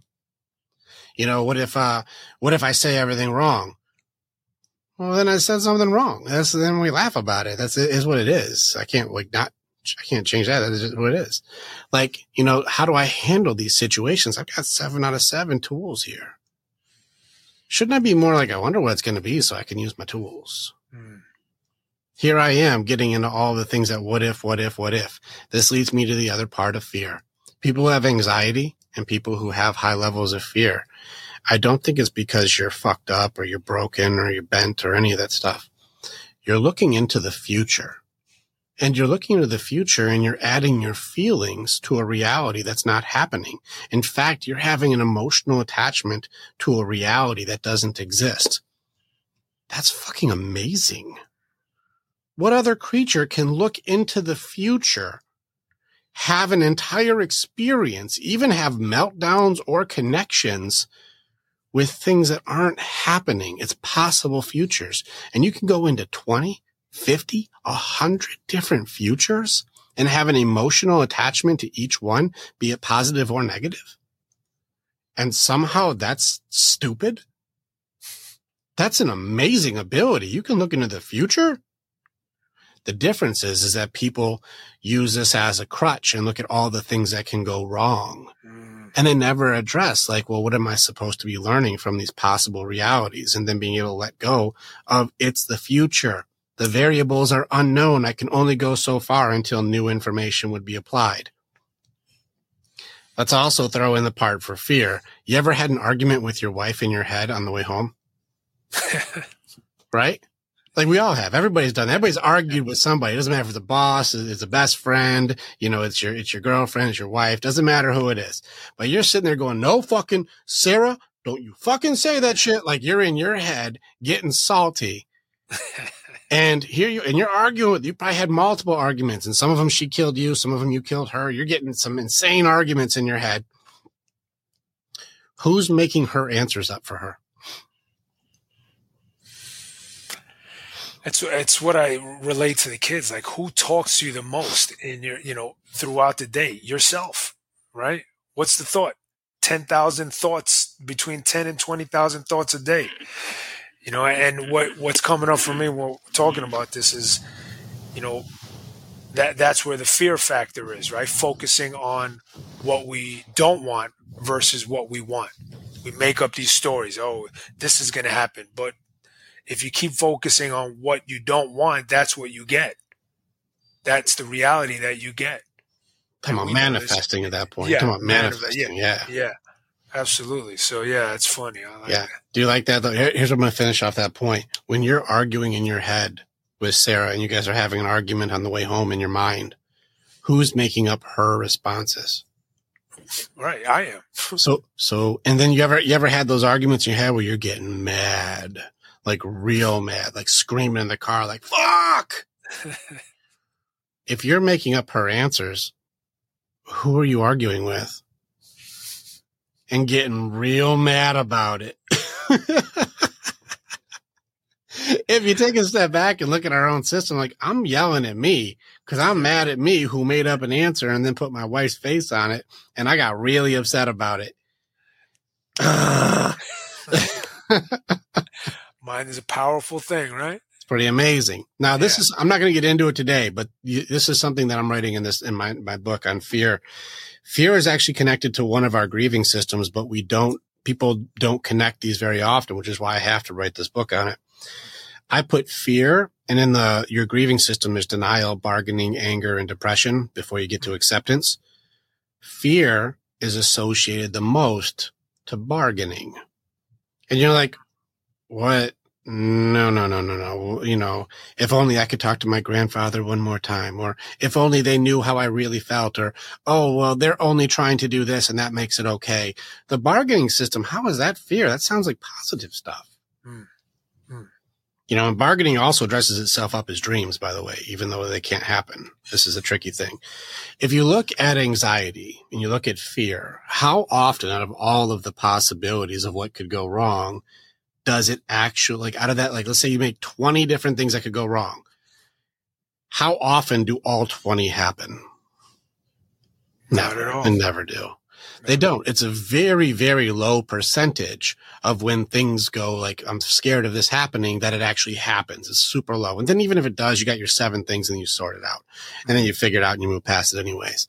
Bargaining is on the other side where it creates fantasies. The rose-colored glasses. This is the part where like I don't see the red flags, or like everything's okay. And wouldn't it be awesome if, and isn't it beautiful if, and what a beautiful life if I could, live in my MMO, or I could, talk to a dead person again. Wouldn't it be lovely? But like these same things happen, but it's the same percentage on bargaining that happens as it is for fear. Most of these realities that we try to make up as fantasies often don't come true. It's not a real possibility. The difference is when something you're scared of and something that you fear doesn't come true, you feel relief.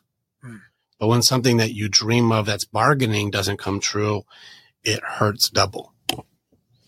Because, I wanted this relationship to really work, but that wasn't a compatible match. Well, I was trying to ignore the red flags.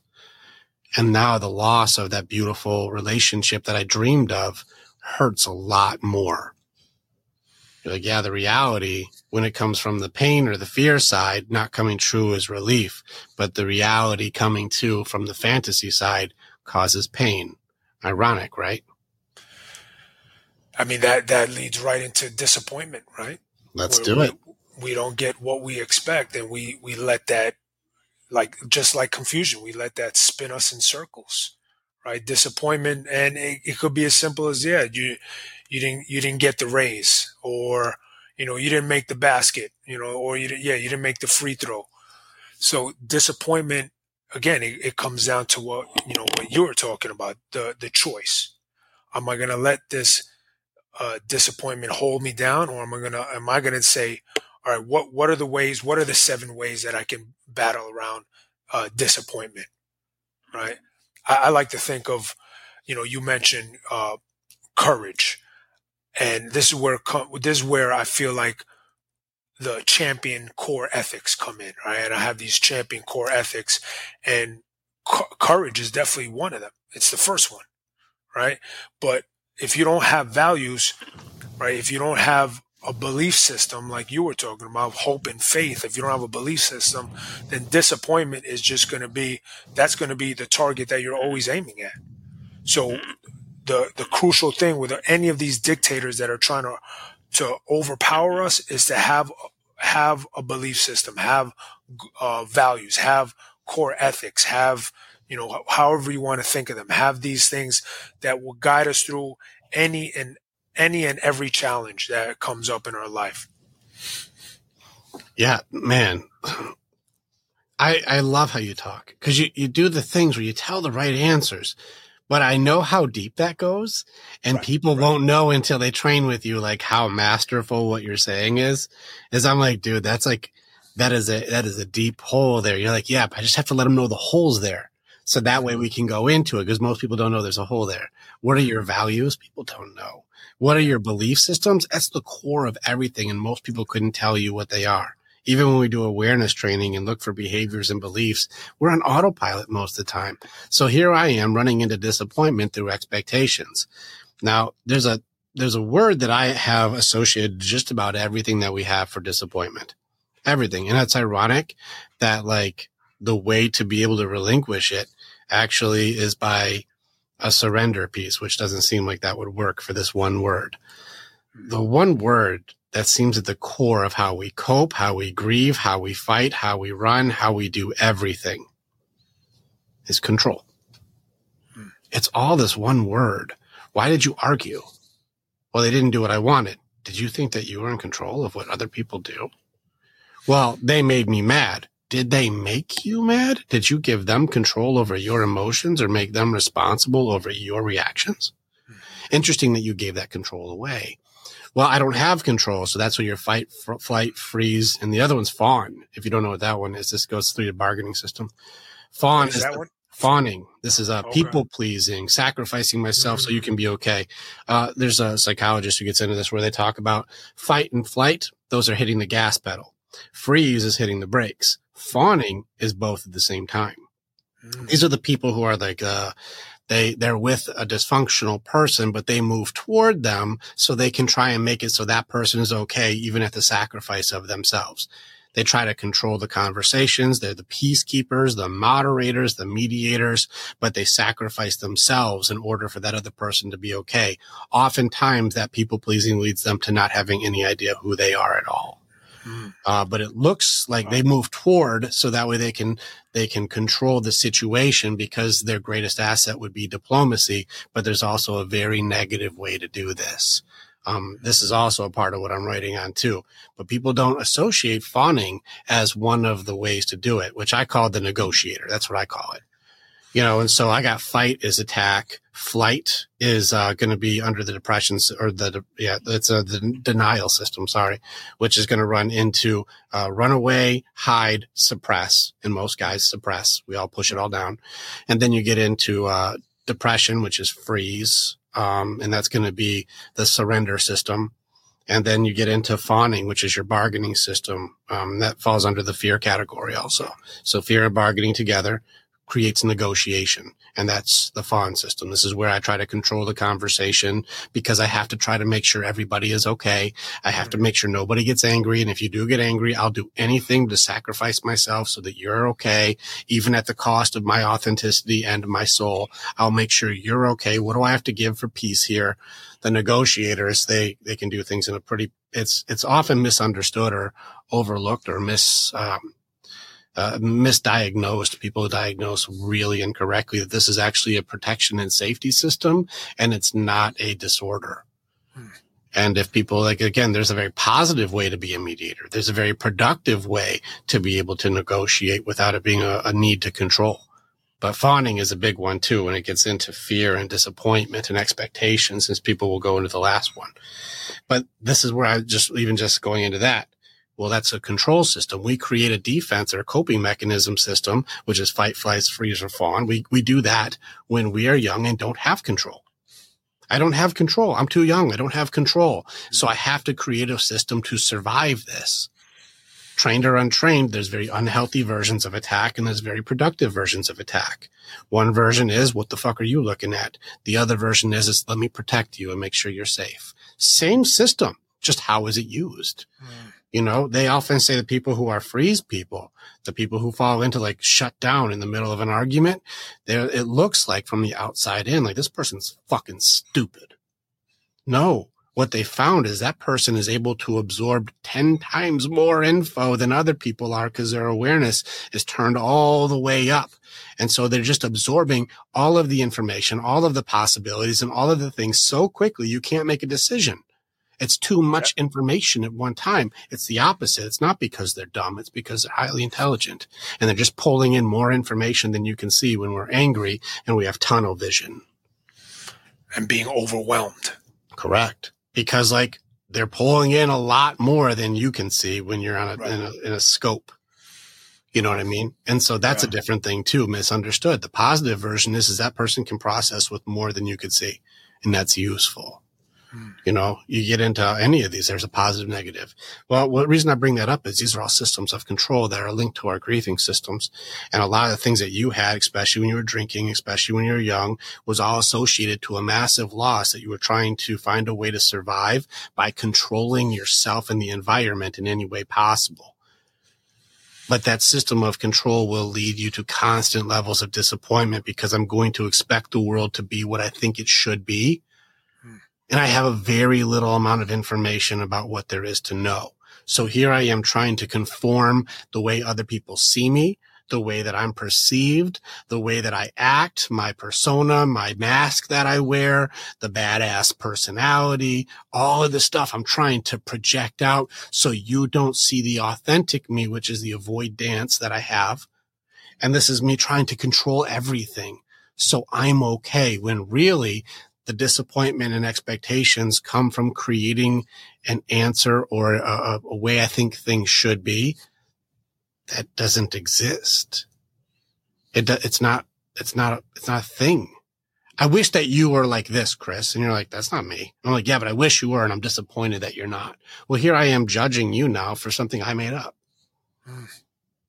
Here's another thing. I want to give you a really cool tool here. Do you know that even in I have to rewrite this one in my first book. There's 3 different kinds of expectations. This may help somebody out when you see somebody getting into some shit. There's 3 different types of expectations. The first one is standards. Now, standard expectation, this is different from like our personal standards. This is like, I don't smoke, I don't drink, I don't, like that's different. Personal standards is different. The other standards is usually what we have for other people. It's a type of expectation because expectations are from others. Standards are for ourselves.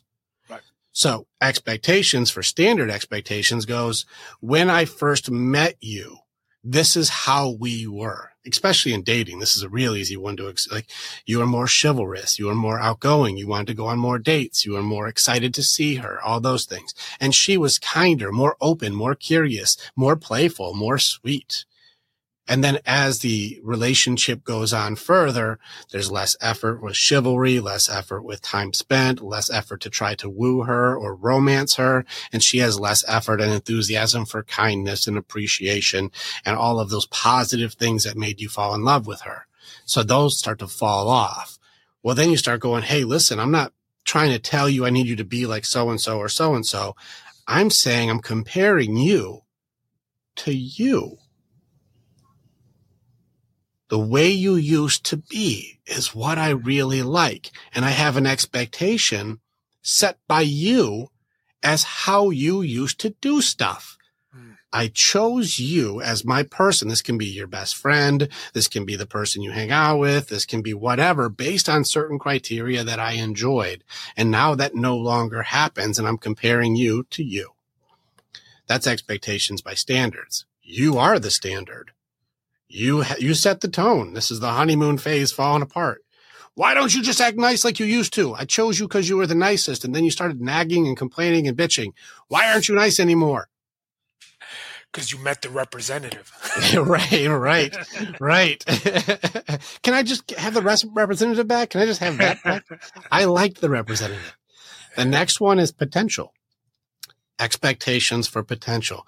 This is the comparison of what could be based on, what you're capable of. This is something that when you met me, I'm going for my doctorate, or I'm going to start my business, or I'm a musician and I'm going to be a big star, or you pick a thing, something where like their potential to be great seems like they're on a trajectory for awesomeness. It seems like their potential is, you're off the charts. Chris could do anything.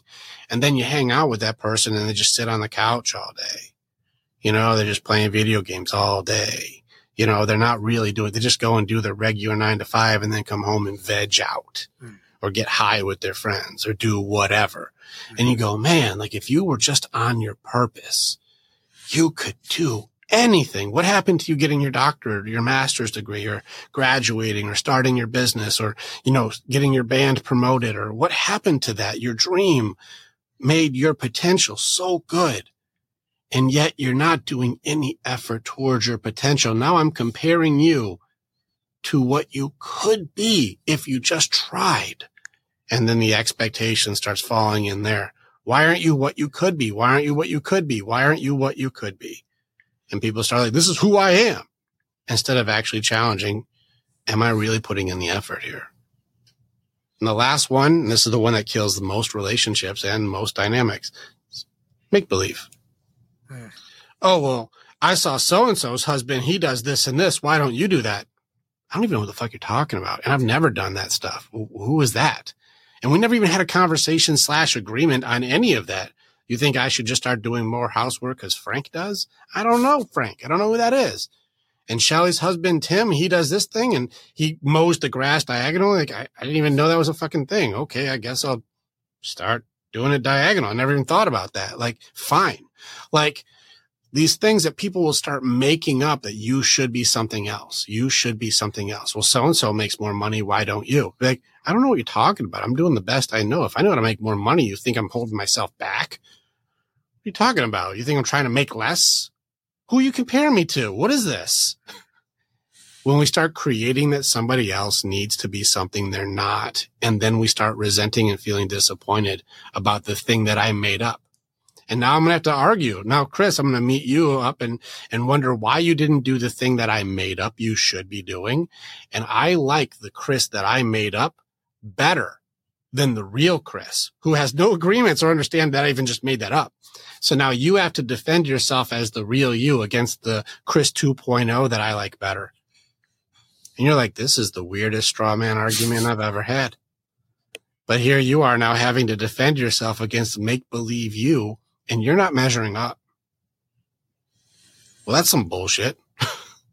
Now, how often do you find that make-believe happens with men? I mean, I'm curious. So when it comes to men to women, far often, it's the standard one that comes up the hardest. Okay. The standard one is the most common. Women do the make-believe one more. The potential one can go either way. Okay. The potential one's the middle one, but is it absolute? No. Some men do the make-believe thing and some women do the standards thing for sure. But the most common, like the larger group, is guys go, she used to be so fucking nice and now she's really mean. And she's going, yeah, well, you used to have so much potential, but now you're not doing what this person on Desperate Housewife does and this person on this social media does and this person on this show does. And they're influenced by all these, what it should be and not appreciating what is. And so this is where I see the most common for those dynamics. Now, when it comes to self, this is where you turn into a shame system. And this is probably where your disappointment gets into, like, I'm not good enough, which actually probably leads us to doubt. This is one of my favorite ones to get into. Yeah. Oh, yeah. But the shame stack, when it comes to expectations, not living up to it, before I jump into that, it just comes down to control. Now, I'm going to give you guys a tool. This is an answer, not a solution. So you're going to love it, but you're going to hate it. But when it comes down to control, the way that you really, really gain true power, this is where you have to understand those belief systems, where the first one goes into everything's happening to me. Then we got into things are happening for me. Then we have to get into the next piece, which is the acceptance of what is. And this is ascending beyond it's happening for me to just acceptance of that happened. It's not good. It's not bad. That happened. That is. And I'm not angry about it. I'm not sad about it. I'm not neglecting it. And I've gone through all of the feelings and I'm like, that happened. Okay. So this is where there's a few parts of this where a lot of us are human doings and not human beings. We think that we need to be in control of everything. And we're constantly disappointed when things aren't going our way. To truly feel in control, you need to release the need to be in control. Somebody just heard that. I was like, fuck that.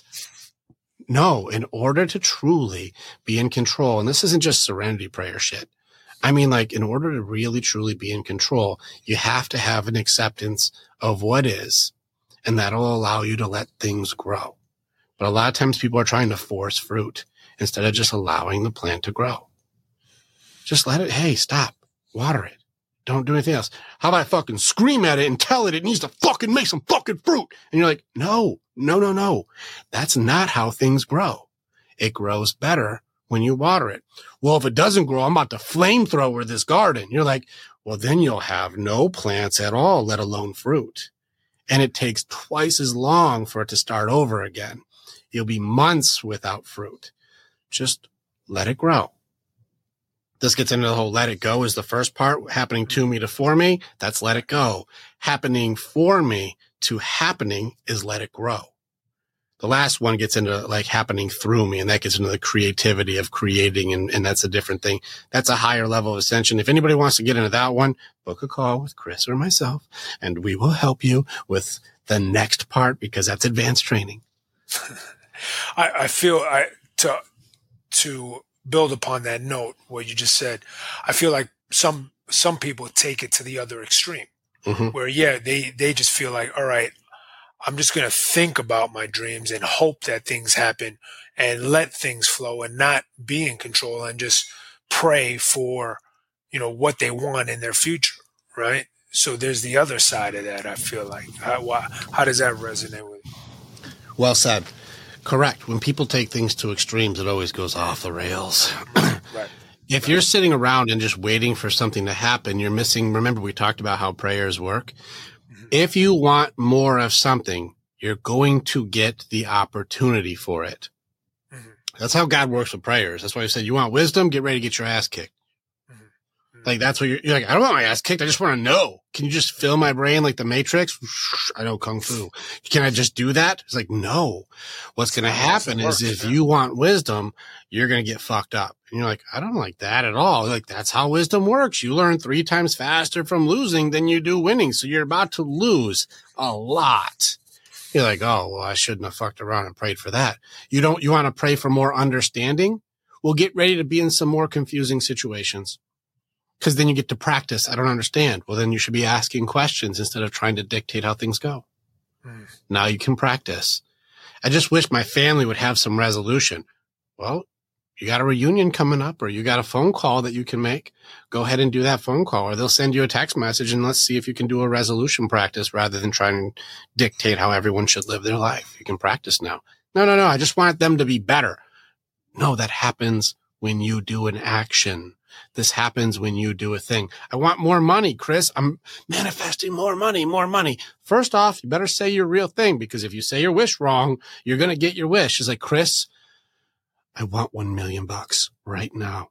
And you're like, your wish is granted. And now there's 1 million deer in your front yard because you just wished for $1 million. And you're like, oh no, that's not what I wanted. I want US American dollars. You said bucks. You got a bunch of deer now. You made your wish wrong. So if you're sitting here trying to manifest, I want a deposit in my account, you're going to get an email from a place that's hiring. You're going to get a person who's like talking about a new job opportunity. Hell, it might even be something that you're like, that sounds like a pyramid scheme. You're like, but it might not be. You're going to have opportunities start showing up. And you know what the greatest ability that you can have is? Availability. Openness, well, I'll relocate.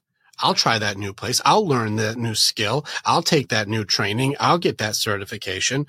If you want more, the opportunities will present themselves all over the place. But if you're closed off to opportunities because you want to sit in your bedroom and wait for a deposit to happen, you're missing the way that the prayer works. You're missing how the wish works. I don't care what you call it, manifesting, law of attraction, prayer, you call, dream board. I don't give a shit. Call it what you want. God made all of it. I don't care. Use whatever tools you want. If you're waiting for it to happen, you're missing the action step that's required.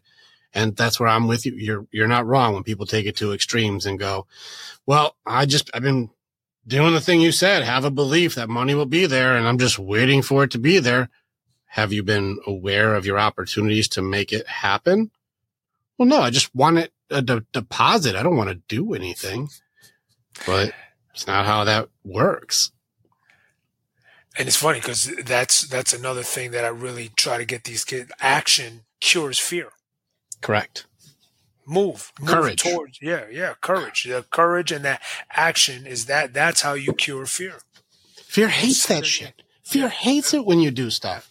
Have you ever seen somebody so on mission that when like something that would be terrifying came up, they just walked right through it? Mm-hmm. You're like, what that was a giant smoke demon. You just walked right through that? And they're like, I didn't even see it. I was looking at the target I was going for. I wanted this goal. I just walked right through it. Like that was loud and smoky and crazy. You just walked right through it. Like I didn't even see it. I was looking at my goal. I was on mission. I'm on purpose right now. And have you seen that before where someone's like, dude, this whole shit's about to go crazy. And you're like, did it? Yeah, dude, you just did that thing. You didn't even see it. It's like, no, I was just doing what I knew I needed to do to get my goal.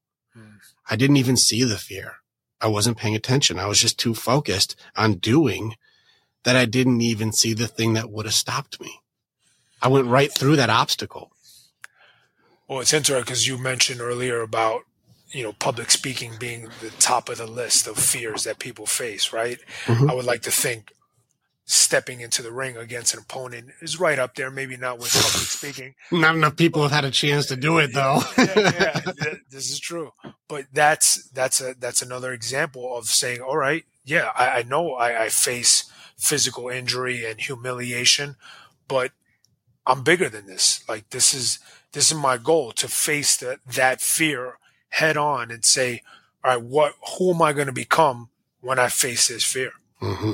Right? How much more of a champion can I live like if I can face this fear, no matter how scary it is? And again, not focusing on what you don't want, right? Because I like to help the kids understand that when you step into the ring as a fighter, you shouldn't be thinking, all right, what is this opponent going to do to me? You're thinking, what am I going to do to the opponent? What is my objective? And as soon as you start thinking, oh my God, what is this opponent going to do to me? Is this person going to, knock my teeth out? That's when the fear takes over. Mm-hmm. Right? Absolutely. Yeah. Absolutely right. And then, like, how about this? After you had that fight, and let's say you won, like you've won fights. How do you feel after you overcame that really difficult challenge? Oh, I mean, again, you feel like, all right, I've proved to myself that fear, even though again I do face danger, there is danger in the ring. Oh, sure. I've proved that I can face my fears no matter how much it comes up in my life. If I can say, all right, I have a goal, I have a mission here, and it's not to just cure the fear. It's to prove to myself what I told myself when I was 8 years old. I'm going to make a name for myself. And when I kept that top of mind, that's what helped me work past that fear. Man, I love just translating how deep the shit you're saying is, because like you're dropping bombs here, but I don't think I've talked to enough people that probably just don't catch how deep what you're saying is. Like what you're doing right now is you're explaining the definition for true confidence. And I've got 3 different C's for it, and you keep going in. The first one is courage. The second one is competency, which you already talked about. Like courage is how much did you practice? And anything you practice, you get better at and you feel more confident. But courage, fear hates courage. And so if you're going to do it, like I'm going to ask somebody out, or I'm going to get in the ring, or I'm going to go do something that scares the shit out of me. It's like you watch people do stuff like, I could never do that. It's like, yeah, you could if you just have some courage. Just get in there and start doing it. You'll start seeing that fear hates that shit. The last one is certainty. I believe I can do this. I've been through worse than this. This isn't going to be it. If I get rejected or embarrassed or everybody laughs at me or things go wrong, like this isn't going to be the hardest thing I've ever been through. This won't be the thing that ends my 100% success rate. This isn't going to be it. Well, if you watch people who are like, yeah, fuck it, let's do it. If you watch the people who have certainty, like this isn't going to be the thing that ends me. This is just going to be embarrassment. Listen, that time I pissed myself in front of everybody, that was worse than anything that this is going to be. And even if I did, I'll just be like, who's peeing with me? And they're like, nobody. I'll be like, missing out, and then everyone moves on. Like nobody cares. Nobody cares if you don't care. It's this confidence of certainty. When you throw that in there, you'd be like, I got this. I got that faith. I know I got this. That stuff makes it so even if it goes wrong, this won't be the thing that ends me. You got courage, competency, and certainty. You put that together, you got a confident ass person. And those are trainable. These are skills. Like this isn't like you were just born with that stuff, Chris. No, I wasn't. I had to develop these things. And now I can be confident. Are you still like, I don't do public speaking. I'm going to take the whole semester off? Do you still avoid it? Well, I mean, standing up in front of kids of 55 schools over the last school year, no. I mean, I wouldn't say that I'm still like the courage. I mean, the fear that it's not there. It's always there. It's always there. It's always there. But now I know, like, okay, I'm allowed to feel this. And that's what I do my best to have these kids understand. It's okay to feel the fear, unless, again, it's something that's more so in the danger realm. It's okay to feel the fear of something that's not dangerous and going for it and feeling stupid because now you're a human being. That's what we do. That's what we do. Yeah. That's what we do. Yeah. I love it. This gets me to that piece that I was saying for you, like how good you feel when you face that shit. How good it is when you win in the ring. How good it is. People often will shy away from things that are hard, difficult, scary, or whatever. But whenever they succeed at something that was truly difficult, tell me you've never felt more pride in yourself in your life. Absolutely. And even in not even just the wins, even in the losses, I felt like, yeah, I got through that. Mm-hmm. I got through that. I got back up every time I got knocked down. I didn't walk away. I didn't get pulled out of the ring in a stretcher. I Mm-hmm. walked away from that, no matter how tough it got, and that loss that made me stronger. The wins are bonuses, but Mm-hmm. that loss made me stronger for that next time that it might happen. It's Hell not yeah. a matter. It's not a matter of if. It's a matter of when. Absolutely. That's Rocky 1, bro. People don't understand that. They're like, oh, he lost the fight. He's like, no, he went 15 rounds with the champ. Like he didn't win, but tell me there's not a greater win than knowing I've got what it takes to last 15 rounds with the best and not get pulled out. Absolutely, man. Like that was Rocky 1. He's like, I have what it takes inside of me. I have what it takes to go with the best. I can't beat him, but I didn't get taken out by it. That's how fucking tough I am. Yeah. And tell me you don't feel more pride. Like, man, that dude's fucking awesome. Tell me you don't think Rocky's tough.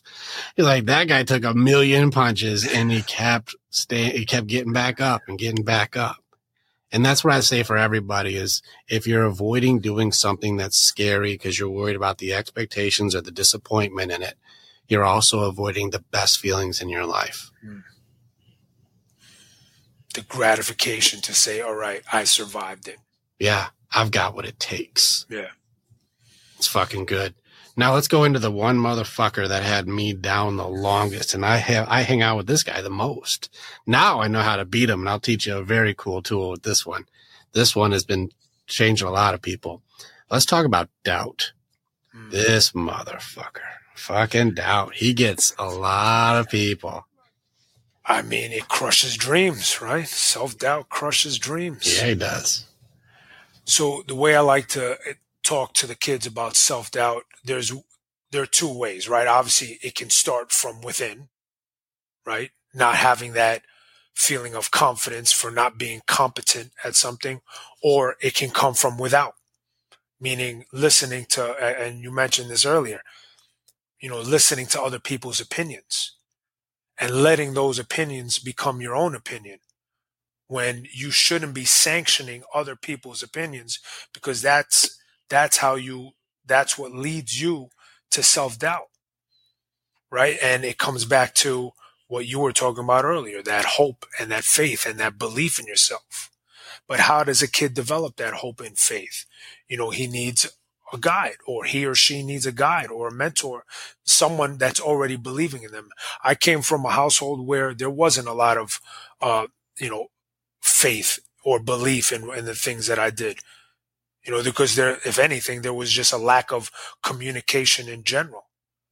So I faced a lot of self-doubt growing up because I didn't have people validating me, right? Because kids need it, right? As an adult, maybe you can rely on self-validation, but as kids, we need that validation from an outside source, an authority figure saying, all right, you're on the right path. All right, you made a mistake. It's okay. Pick yourself back up and let's get back to your dreams, your goals, and ambitions. But when you start listening to people that aren't constructive, I call them the crabs in your life, the ones that are trying to pull that last crab down, that's trying to get out of the bucket. They pull you back down to, to crush your dreams. Those people, when you start sanctioning other people's opinions and beliefs, that's when that self-doubt starts to take over. And again, it all comes down to a choice, right? And the choice, it needs to be fostered by someone who is believing in you. Man, we're having such good talks. If people, I hope people are taking notes with the stuff that we're dropping here. Like if anybody's getting in this far, like these kids or anybody who's listening to this, and this is for men, women, this is everybody, but especially for like these young people, take damn notes here, because what you're saying is it all lines up perfectly. I'm going to show you some map stuff pretty soon here, Chris. You're going to love my mind map for how we operate, because it puts all of these pieces together. You're going to love it. Anyways, I love, doubt. You said doubt from within and doubt from outside of you. And this gets into the enemy within part, which is where we manifest the curses that are put on us. But those belief systems are put on from other people that we accept the belief systems to, which we can go back and, revoke those contracts at any time. But people don't understand that. Mm-hmm. Now, I want to go in. I like the crabs thing. And this is the people who you surround yourself with. And it's ironic when you say people will pull you down, because the only people that can pull you down are people who are further behind, people who are beneath you. The people who are above you, very, very rare are you going to find that manipulative person who steps on you to get up. Does it exist, especially corporate? Oh, yeah, that exists. But is it that common in regular world? Not that common. It can happen, but more commonly people will pull you down because of their lack of dreams or their lack of vision or their lack of understanding than the people who, are further ahead. Like we know it's the same thing with good fighters. The further they are, the less they try to beat everybody up, but the less proficient they are, they want to fight everyone. And you can see even when you train, like the guy who goes 100% or the guy who knows that this is practice. Mm-hmm. Hey, slow down. He's a white belt. Slow down. Don't blast that dude. Hold on. He's still learning, so it's a different thing on this. One thing I enjoy, because I'm getting your warrior spirit the whole time that we're talking. At the core of all of these things, the thing I talk about in almost every podcast is that we need to challenge everything. Everything. Ask questions. Dig in. What is that? Is that authentic? Is it not authentic? Is that my belief system or is that someone else's? I need to challenge everything. I need to look inside. I need to look outside. Is that real or is that not real? Is it my perception? Is it not perception? And when it comes to doubt, doubt is a very tricky one. I'm going to give you my definition for doubt word for word. The definition for doubt is that doubt offers nothing, but takes from you everything. That's how it works. Doubt offers nothing and takes from you everything. It does attack you through your motivation that goes into your feelings. So it's going to go after whatever goal, whatever vision, whatever dream, whatever purpose that you're on. That's where it goes first. Now, let's look at a doubt attack. Let's go with an internal one. Like, Chris, I saw you wanted to help kids out, but who the fuck would listen to you? Why would anybody care what you have to say? You don't know anything. You're not certified. You're not a doctor. Why would anybody even care about what you have to say? With these pieces that I'm putting on you, what is my offer for you to do if you listen to me? Wait, what is your offer? Say that again. If you say, I have a dream to help kids, when you think about, let's just go into your potential on this dream, okay? On your potential for your dream, I can find fulfillment. I can find connection. I can find, I can get financial support from being hired as a speaker. I can take care of my family. I can fulfill my purpose. I can, build a dream. I can pull kids out of hell. I can give hope again. I can give chance again. I can teach choice. I can give kids that never had a man like me in their life a chance to see that there's a way you can get it done. That's one hand. This is one offer. This is your dream, right? On the other hand, why would anybody listen to you? You can't do that. That's a dumb idea. That's never going to work. You're not certified for that. On the other hand, if you listen to me, what am I offering for you to do if you were to listen to me? What will happen if you take my choice? If I take your choice, I will spiral and my mental health will decline and I will quit on the things that matter to me most. Mm-hmm. And that, again, going back to mental health, I mean, I feel like any of these dictators really affects our mental health. Right? So, go ahead. Yeah, if I believe in what you're telling me, like saying that I'm not able to accomplish this will lead me to give up on my goals. Lead me to give up on any ambitions that I have in my life. It'll lead to all the things that I don't want, right? Going back to focusing on what we want or versus what we don't want. So if you listen to me, what will you have? Nothing. That's what I'm offering you. Doubt offers nothing. Got it. And takes from you everything. Yes. If you take my option, you'll end up spiraling into nothing. Yeah. And it'll cost you everything. Everything. Absolutely. That's how doubt works. I like that. It offers nothing. Now, if you raise your awareness to these offers, we then challenge everything to go, well, what are you offering me? So they're like, no one will listen to you. You're not a doctor. You're like, well, what's your offer? Are you giving me another program, a different option? Are you going to give me a doctorate? Like, what are you trying to offer? No, I just said nobody will listen to you without that. Well, that's not true, because I've talked to doctors and they've never actually seen where that bridge in hell is out, but I know it is. So I don't know if that means anything when it comes to experience, but I can share experience. So what are you offering me then? Well, I think you should quit until you have a doctorate. Well, you're offering me nothing then, because I'll just be back in school and then my family will suffer for another 2 decades. Or I can start pulling kids out of hell now. Well, which do you choose? Do you want to choose nothing, or do you want to choose help kids now? Help kids now. Okay, well, then I'm going to decline this offer. Thank you so much for your opinion, but I'm going to decline nothing. I appreciate you. You're not good enough for that. Why? Nobody cares about what you have to say. What's the offer? What's the offer? Nothing. There's nothing again. I'm not offering you anything. Yeah. You're a piece of shit. Nobody likes what you have to say. What am I offering you? Nothing. There's no better way to do it. There's no improvement on the idea. There's no alternate path you can take. It's just do nothing. Well, if you can catch the way doubt works, I can simply say, I see you're offering nothing and I decline your offer. Thank you for offering that, but I decline. I like that. You're going to give a speech? You're going to sound like an idiot.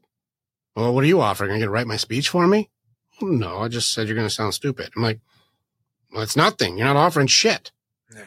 So I decline your offer. I'm going to go rock the speech. Thank you for the offer for nothing, though. I'm going to go with potential, though. I'm going to go with something. I appreciate your opinion. Mm-hmm. Thank you. Thank you for that. Thank you. Yeah. There's a Robert Downey Jr. quote that I like often that I use for guys, especially when it comes to doubt. Somebody will tell me all the time what I should be doing. You should be doing this and you should be doing that. You should be doing this, which oftentimes is just a perspective, which gets to truth. And I'll get to that in a second. But what I do often is I'll hear people who don't know almost anything about what I'm doing telling me exactly how I should do it. And so I'll nod and I'll smile and I'll agree like, yeah, thanks. Cool, man. I appreciate that. Thank you. And then I'll go do whatever the fuck I was going to do anyways. They're not offering anything, but thank you. Thank you for your offer of nothing. I appreciate that, but I'm going to go do what I'm going to do anyways. You see a lot of that in the fight world for sure.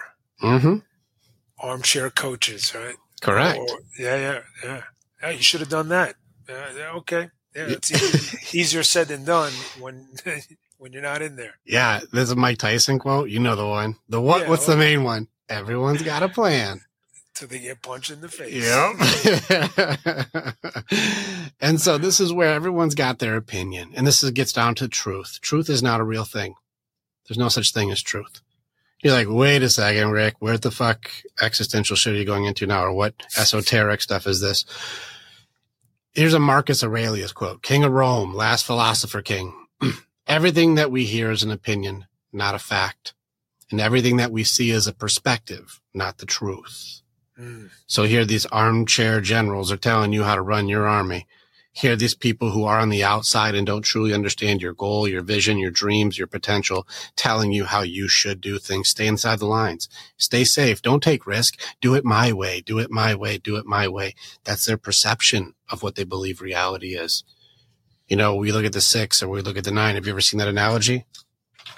Like if I hold this up, you see a 6 or a B or a music note. But if I look at it from my point of view, this is a 9. You know, it's the 6 and the 9 thing. It's the same thing where who's right? Yes is the right answer. You're right, but I'm right. But to me, you're wrong. And to you, I'm wrong. But we're both right. And if we had the courage to be able to say, let me look at it from your point of view, this doesn't mean I have to do what you say, but I will look. And if I walk to your side, well, my truth now changes because now I have a different perception. My facts have now become different because now I see something differently. You know, and this is where it is what is truth then? It's just an agreement at this point. And so here we are back to the truth of what somebody believes you should do who knows very little about what you can do.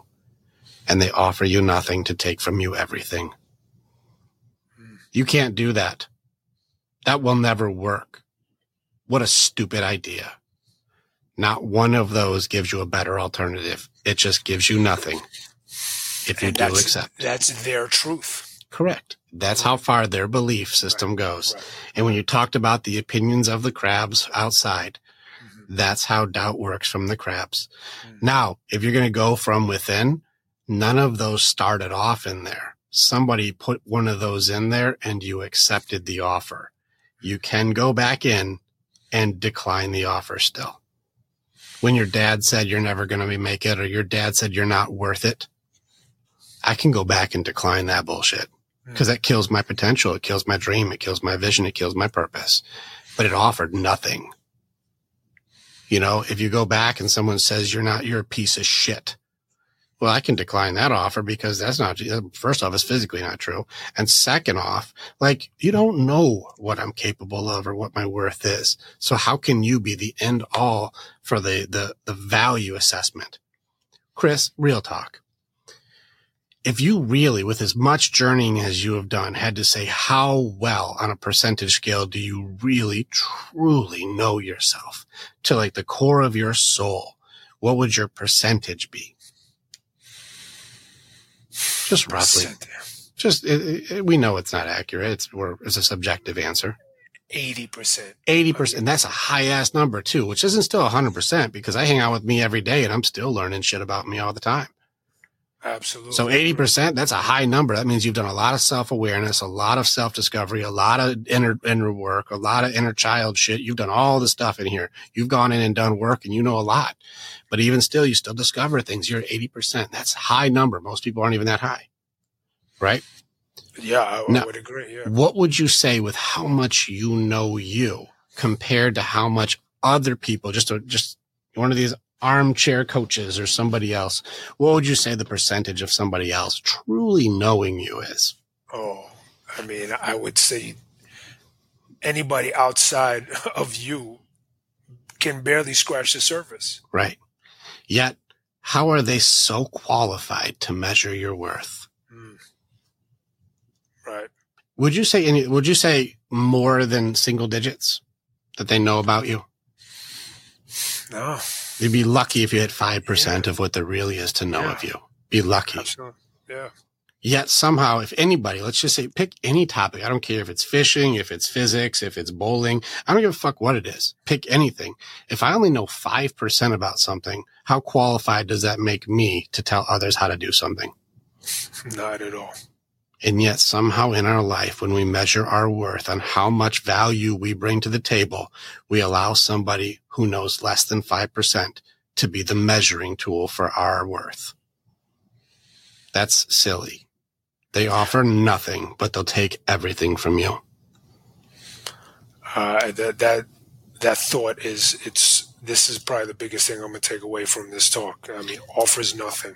And doubt had me down for 20 years. This is why when I write on doubt, this is why when I do this stuff, I have CEOs and millionaires who are like, Rick, fuck me, dude. I'm like, but even crazier is how simple it is to beat them. Mm-hmm. You're like, this guy, as soon as you can have the awareness and train yourself to find the choice. Wait, what are you offering me? I'm challenging. What are you offering me? You're like, I just think it won't work.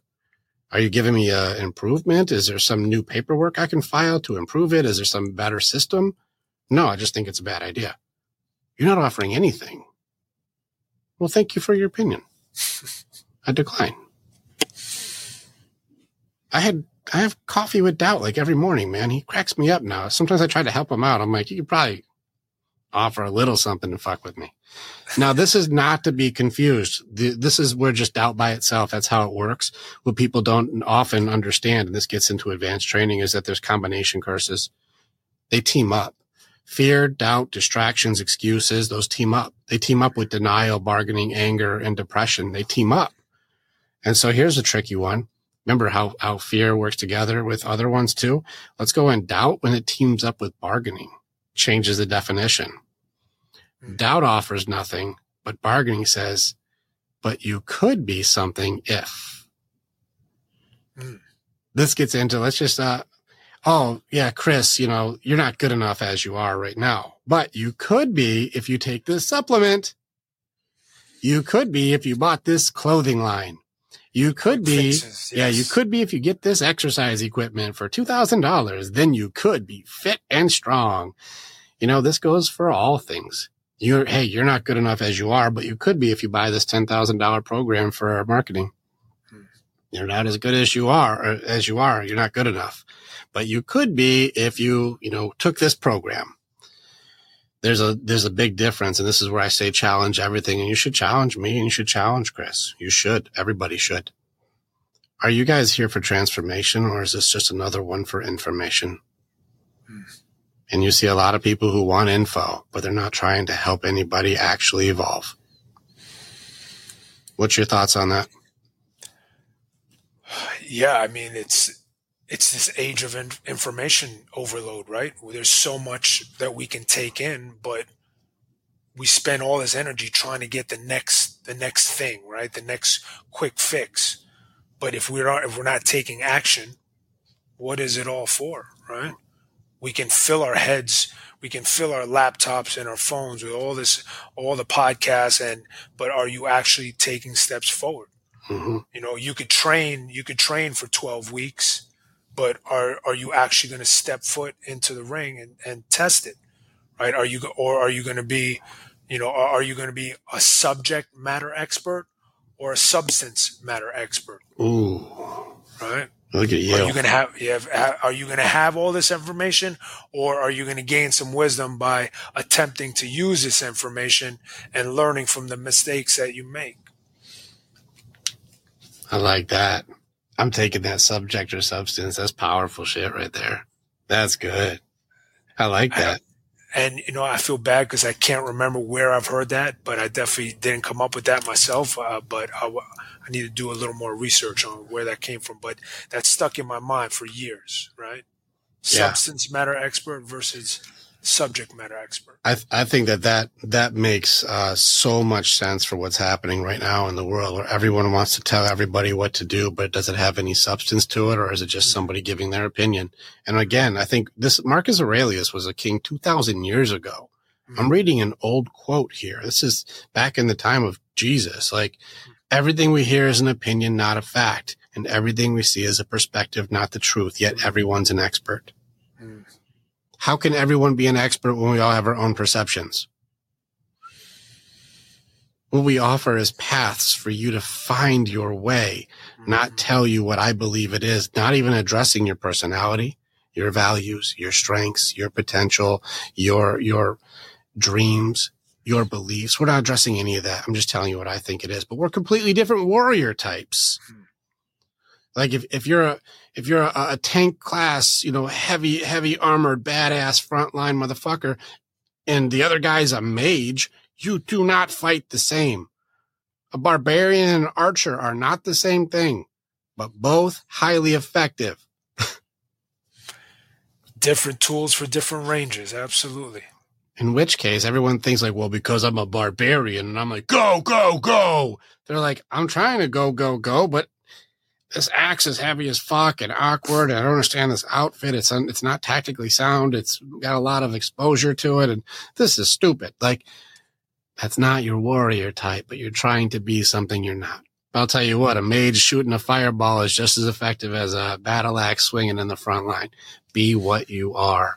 And yet people will try and say, well, here's what I am, so this is what the subject should be, but they're not offering substance for authenticity for what you are. And people are oftentimes training people based on what they think. Like, this is what I think it should be. But they're only looking at it from one perspective and not open to new ideas. Just saying. Yeah. Challenge everything. Otherwise, the crabs will pull you down. That's just doubt by itself, though, bro. How do you like that one? I love fighting doubt now. It's an everyday battle, bro. Like you said, every single day. Keeps trying. It's just you get better at fighting it. Yeah. All right. What do you think? You want to go into, we got ego or self-talk? Which one's next? I feel like we touched a little bit upon ego. Yeah, earlier. we got that first. You want to hit that self-talk? Yeah, because self-talk is a good transition, actually. Let's do that. Yeah, I feel like you were bringing a lot of it up earlier, Yep. just the things that we say to ourselves, right? When maybe somebody gives their opinion on who they think we are, then that self-talk. I feel like self-talk dictates all over those other dictators, all those other six dictators. And if you can't be aware of how you're talking to yourself, because what I learned from this book that I read a long time ago, Smart Talk by Lou Tice, is self-talk guides our reality, right? We become, and I forgot who said this, but we become what we think about all day, right? I'm sure you've heard that quote. So if we can have kids understand the way that they're talking to themselves will dictate how they feel, and then eventually lead to the actions that they take. The one exercise that I use with the kids is like, think to yourself, what if you called yourself stupid every single day, right? And what would happen if you woke up every morning and looked in the mirror and said, I'm stupid? Kids raise their hands and they say, well, then I would probably do stupid things. Well, yeah, I say, yeah, first off, you would feel stupid, right? And what happens when you feel stupid? You mimic the behavior. Well, you mimic it with behavior.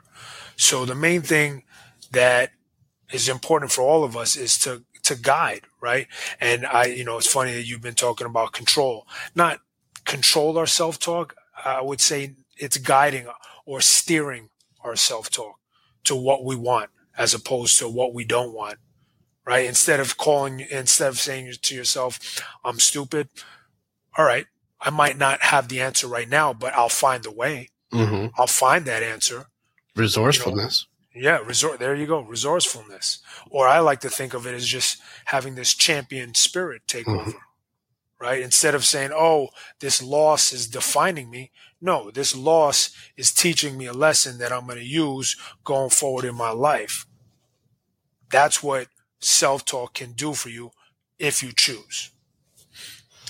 Yeah, man, this is good. Yeah, and I like that you call it like champion spirit. For us, we call it the war. That's your warrior spirit. It's the same thing. Same thing. Absolutely. That's your warrior talking. That's your champion talking. I really love that exercise too, especially for kids. If you wake up every day and call yourself stupid, you'll start acting stupid. But if you wake up every day and call yourself smart, you'll start looking at ways to improve. I'm smarter. I want to get smarter. I'm smart, so I'd like to get smarter. You'll be looking and seeking intelligence instead of looking to create a self-fulfilling prophecy of stupidity.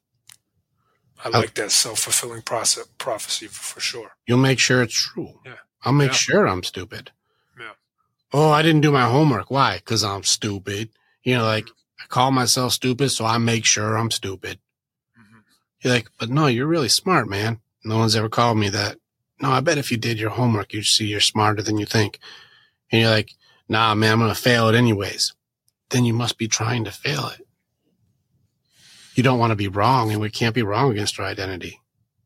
You're going to make sure you're right. But if you think you're stupid, you'll make sure you stay stupid. And if you think learning is stupid, you'll shame others who try to do better. Man, you're going to go do that homework again? That's a bitch shit. Did you just call learning bitch shit? Look at the belief systems that you're operating on that being intelligent is for bitches. Mm-hmm. This is nonsense. Because the intelligent beat the shit out of the strong.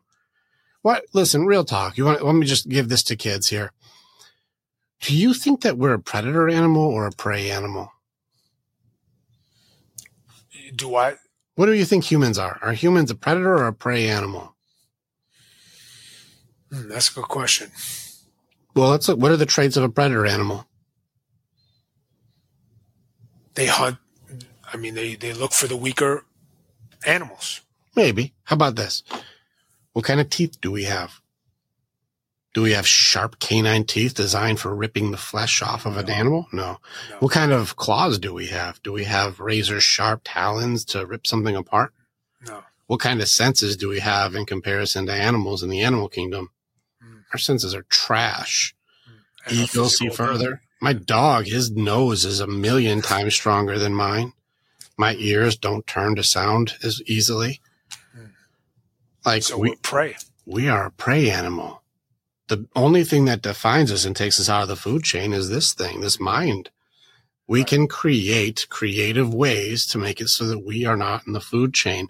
But if you're left out to the devices versus a gorilla, a lion, a tiger, a grizzly bear, an elephant, like, we aren't predators. Why do you think it is people scream the way they do when they get scared? Why are people so afraid all the time? We're not a predator animal. We're a prey animal. We're bunnies with bazookas. That's what we are. But you also got to understand that prey animals are also herd animals. We're social creatures. And so isolation is also a really big part of when you're doing self-talk and you're sitting all alone. There is no new information coming in because you're an isolated, pick a tough animal, buffalo, water bison. I don't give a shit. Those are tough animals. You ever seen buffalo create a phalanx? No. This is where they create a ring around like the babies or the smaller ones. And like they'll make a ring where they're all facing outward and the little babies are inside. You know what wolves do as soon as the buffalo do this? They call it because you can't do shit. You're not getting through those things. Those things will trample anything and there's no weak spots. Oh. They're like, they got us. We weren't fast enough. Do you know which buffalo they do get? The one that's all alone. Yeah. No matter how tough you are, no matter, you can be the toughest Spartan. When you're fighting all by yourself, it's not the same as a wall of shields. And this is the same thing when it comes to self-talk. If you're relying only on what you know and your self-interpretation based on the way that you speak to yourself, I'm stupid, I'm a piece of shit, I'm worthless, I'm not good enough, no one ever cares about me, nobody wants to hear from me, nobody likes to hang out with me, I'm, not fun to play with. You pick it, name it. Nobody loves me. Nobody loves me. All the self-talk. When you're isolated, this storm grows. Now, when it gets to this, I call it shame stacking. I just keep shaming myself. And the difference between guilt and shame, people don't often know the difference. The definition for guilt is feeling bad for something you did or didn't do. The definition for shame is feeling bad for what you are. And so often I'm a piece of shit. I'm not good enough. No one loves me. Those are shame stacks. This is not feeling good for just being. And so when we get into this is the recipe for depression.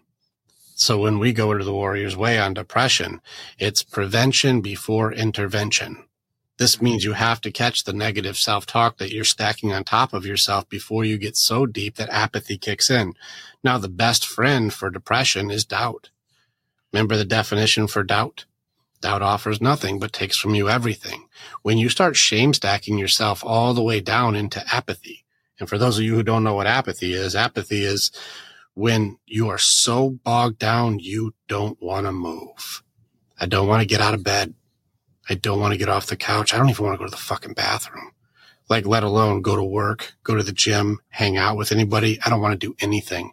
Apathy is when you wake up, and I call it Atlas's burden, where you feel like the weight of the world is on your shoulders. And I don't want to move. In which case, you become then the personification of doubt. And what that means is when the definition is doubt offers nothing and takes from you everything, when that happens and apathy kicks in, you become nothing and it takes from you everything. You become doubt incarnate. No motivation, no dreams, no drive, no purpose, no care, no concern. Now mix that in with fear, and you should be doing things that you don't have the ability to do. And that creates a really tough conflict of apathy mixed in with anxiety.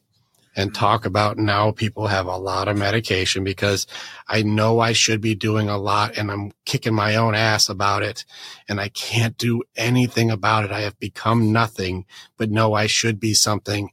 What a conundrum of being terrible. This is where you need intervention. No different than if you were driving a truck or a car and you hit mud. Well, as soon as you hit it, you're like, oh shit, go back and forth, back and forth, back and forth. All right, we pulled ourselves out. But if you hit mud and just keep spinning, you're going to spin until the frame hits the ground. As soon as your frame hits the ground, you're not going anywhere. You need a tow truck. You need someone to come and get you. It's the same thing here. As soon as you shame stack and you self-talk yourself all the way down into apathy, you're going to need somebody who's trained to come and get you and pull you out. You need somebody who's going to be there for you and help you work through that self-talk to stop kicking your ass, because life is fucking hard enough as it is. It doesn't need you helping to beat your ass. It's not going to work. There's a quote by Dan Millman. When you face just one opponent and you doubt yourself, you're outnumbered. Hell yeah, Dan. Yeah. Yeah. Why? Like, who can win against two different opponents? Who? Two opponents, and one of them knows everything about you. Yeah. And you're going to go right after your weakest spot, too. It's a brutal fight. Yeah, it is. Yeah, it is. Man, that's tough stuff. Yeah, I like that. What if you call yourself stupid every day? What if you call yourself smart every day? Or brilliant, or talented, or kind? Hardworking. Yeah, right? Thoughtful. Resilient. Yeah. What if you called yourself good things? Then what would you start doing? That's a good exercise, man. That's a good exercise for kids, for sure. Yeah. Oh yeah. Very simple, and it really drives a nail home for these kids. I love watching them. Like, you could see it in their eyes. They're just like, oh, they get it. That's so good.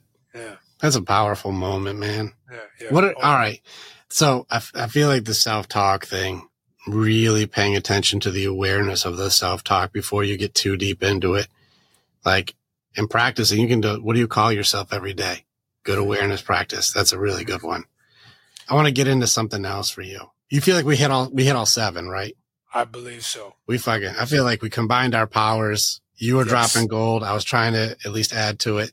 So, like, I feel like we got it.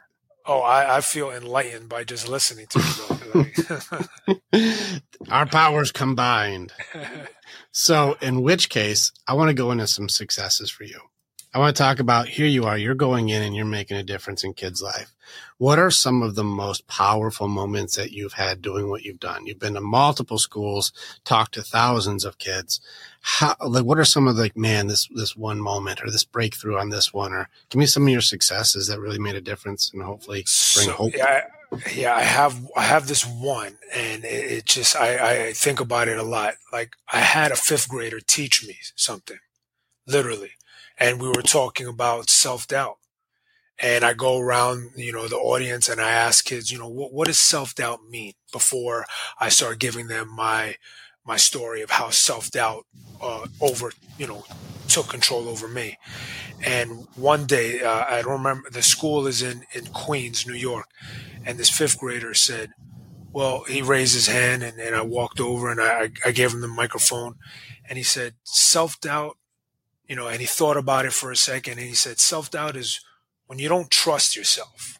And I was just blown away that a 5th grader had this kind of self-awareness. And ever since then, I've just been like, yeah, that's exactly right. Like, you don't trust yourself. There's a lack of self-trust, or even for me in my own journey, like, not forgiving myself for some of the mistakes I've made, which can lead to self-doubt, right? And you mentioned it earlier, not accepting the reality that I have in front of me by saying, oh, I wish things were different. Why can't my dad be a part of my life? What did I do wrong?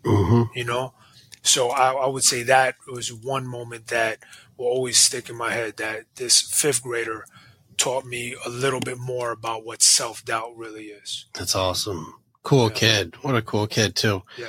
And it's awesome. Here's the reality to it. And as much as we're like, wow, that was really great. For that kid to have that level of enlightenment, he's got to go through tough things. Yeah. Because a privileged kid probably wouldn't have that answer. Like, he goes home to a tough place. Just like we did. Yeah. You know what I mean? And this is where, this is why I enjoy the concept of challenge everything. Even a 5th grader could teach you something. We have to be humble enough to be able to listen. Yeah. Even a 5th grader will teach you something. Why? Not because he's got a PhD. Not because that kid went to a master's program. Not because he's certified. But because he knows what hell feels like. He's walking the path. It's a little warrior right there. I dig it. That's a cool story, man. Yeah, man. I mean, I think about it every day. I ask myself, am I trusting myself today? Am I trusting the process, the journey of life? What happens when you say no? I ask myself, how true is this? How true is what I'm thinking? What's truth? This is where we start getting into this. Yeah. So you'll know if you really want to hang out with me. I challenge words to the core of the DNA of what they are. And I have people who say they have words that are important to them, but when I have them define their words for me, it's fucking crickets. Like, so people are like, no, respect is at the core of everything. We're from the streets. I'm like, all right, what is it? Well, respect's earned. I'm like, okay, how much of what is earned? I want to do it. How many of what do I have to earn to have your respect? Well, it just means like, you need to do this and this. I'm like, okay, does it apply to this? Well, yeah, it applies to that too. What about stealing your shit? Yeah, I don't like that. That's disrespectful. All right. What about talking behind your back? Oh, don't do that. That's disrespectful. All right. What about returning your property all fucked up? Oh, don't do that. That's disrespectful. What about cheating on you? Oh, breaking loyalty, disrespect. And you're like, seems like it's everything. What is it? Those are all completely different categories, and yet somehow it's the same answer. What is this thing? We get into trust. You said to trust yourself. I want to do it. What is it? How do I do it? Listen, if you ever want to have like a let's break it down to the DNA conversation, we need another 3 hours. But I'm just saying. Just on trust alone. Trust, respect. I actually have I think it's on one of the podcasts I have up where I had a group of guys. I had about 20 guys in just a morning group I had. Okay. And I was like, what's trust, guys? Is it earned? Is it given? What is this thing? What is it? And we were breaking it down. It's actually a pretty cool conversation to watch a bunch of guys try and work through what is this thing that's at the core of everything that we operate under. Trust, you can't have a relationship without it, but what is it? And if this is a base level measurement for the health of our dynamic, I better at least have a rough idea of what it is. So what is your definition of trust? Oh man, you got time? Cause like, if we start going down this rabbit hole, it's a rabbit hole. Like, I'm just letting you know, if you want to get in, there's a simple answer, but the simple answer goes down to deeper solutions and different actions. I'm curious. So the closest that we got to, at least with respect and trust, these are judgments. It's a measurement system. It's a belief system that we created based on our experiences that we have so far to measure somebody's value that we perceive them to have. Respect gets a little bit more complicated, but trust comes down to at least 5 levels that we've created for ourselves. First level is base trust. This means like I trust the guy at the store is making my sandwich isn't going to spit in it or some shit. Just base trust. I trust the waiter's not going to mess up my order. Like, there's not really any connection. There's not anything there to it. It's just, I trust that, the guy who's taking my order is not going to stab me with a pen. Like, I just base trust. This is just base level. Like, there's just basic observational trust, right? There's no commitment. There's no damage. There's no fear. None of that things yet, Then you get into your next level of trust. This gets into like your, kind of like your acquaintance, people you pass by. People a little bit, like, oh yeah, hey, the guy who you work with or somebody you see often, but you're not really close with, but you know them. They'll know a little bit. They know you're married or they know you got kids, but they don't really know your wife or your kids. You get to a certain point, but you know each other. It's acquaintances, right?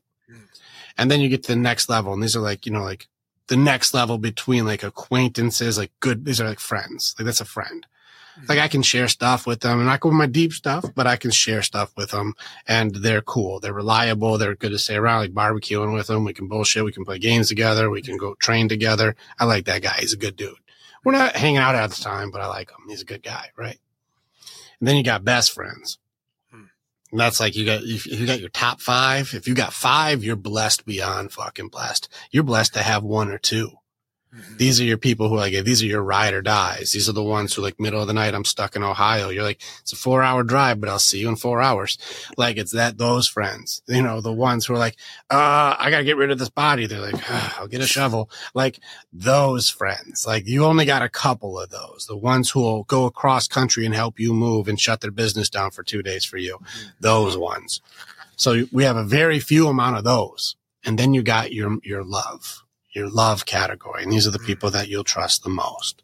This is the relationships. And this is why this one hurts the most too, is because you give people the top tier level of vulnerability.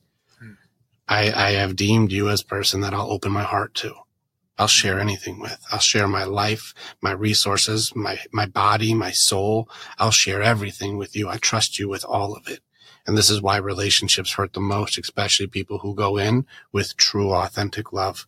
And it just gets disrespected in all categories. It gets disregarded, unappreciated, and treated very poorly. That's why it hurts so damn much. It's because I've given you the maximum level of trust, and then it just got smashed. And so we at least broke it down into like, what level am I giving myself to? Because it's a measurement system that we make up. It's a make-believe measurement system. It's all based on a feeling that I created. There's no like inches or liters or gallons or miles. There's no measurement. I don't have a unit. It's just a feeling that I say, you know what? I like Chris. I'm going to move him up to acquaintance. Now that we've had that conversation, he knows a little about me. I'm moving him up to friend. Now that we're close, I'm going to move him up to see like, hey man, I got some really tough shit. And like Chris always shows up. He always shows up. I'm moving him into my top 5. And then you're like, that's my best bro. That's my brother. I choose. That guy has never let me down. And I know that if I was in the worst day of my life, that would be the guy who's there. And so how is it earned? It's earned based on a system that we make up. There is no measurement. We make it up as we go along. And based on how much we've been burned or how much that we can trust ourselves is how quickly we're allowed to move people into like a very healthy, beautiful relationship, or we get into our armor. And this is where I have a lesson called your armor. Is it your protection or is it your prison? And so people say like, nah, man, I don't trust anybody. I don't trust nobody. What a waste of fucking time. I ain't trusting shit. You can't hurt me if I don't trust anybody, right? So this is where you can't have bad feelings. I can't get betrayed. I can't be abandoned. I can't be neglected. I can't be rejected. You can't fuck with me. My armor's too strong. I trust nobody. And if you want to get in and you want to get in here, you got to go through the metal detectors. You got to get pat down. You got to do a lie detector test. You got to go through this security checkpoint. You got to go through this thing, a personality test. You better pass all of these layers to get into me because I ain't never being hurt. And you're like, that's funny because you call this protection, but it sounds like prison. And you call yourself safe from the world by calling your jail cell safety? Here you are blocked off from all the bad stuff, but you're also blocked off from all the good stuff. And you think you're the one who's winning the game. You're an isolated buffalo. You're isolated. And we're a pack animal. We're social creatures. And here you are thinking that you're the brilliant one who locked himself in his own little prison. And you're safe and secure from all of the bad feelings that'll get you. Because you're too tough to trust? Nah, you're terrified of your own fucking feelings. You're no warrior. Don't tell me you're the toughest because you don't trust anybody. You're terrified. You're fucking scared. And you're going to tell me you're the toughest? Can't follow you, bro. I can't follow a guy in prison. I need to follow a guy who's got a journey. He's on purpose. He's not afraid to say, you know what, that hurts my heart. Or you know what, I love you, man. Or I'm proud of you, bro. Hey, listen, it sucks, but I'm going to go in with you. I want the guy who's strong enough to be vulnerable. You want to talk about courage. You wouldn't think that being vulnerable makes you stronger, but especially my type 8 personalities, this is the challenger types in the Enneagram. They're like, fuck that. Never. I'll never be soft. I'll never be weak. I'll never. It's because you have an avoidance. That's a void dance, bro. You got that big ass hole in your heart that you're scared for people to know that you're really just this hurt little guy who never got loved right, who never got appreciated. No one ever said they're proud of you. And you're scared to let yourself out of prison so that way you can see the world. And you're going to say you're the leader. I'm a Sigma, bro. I'm a Sigma. You ain't no fucking Sigma. You're in jail. That inner child. Right? That inner child has not been allowed to heal and grow. You can't find the inner child. He's on the heart side, and people close that off. It's suppressed. So if you think it's logic side, it's not. And if you think it's physical, it's body side, your physical side, it's not. And if you think it's spirit side, it's not. It's heart side. But most of our guys have to suppress our hearts in order to make it through. And how do we survive with our coping mechanisms? Fight, flight, freeze, fawn. How do we do that stuff? We shut all that shit down. The greatest enemy of all. It's not doubt. It's not fear.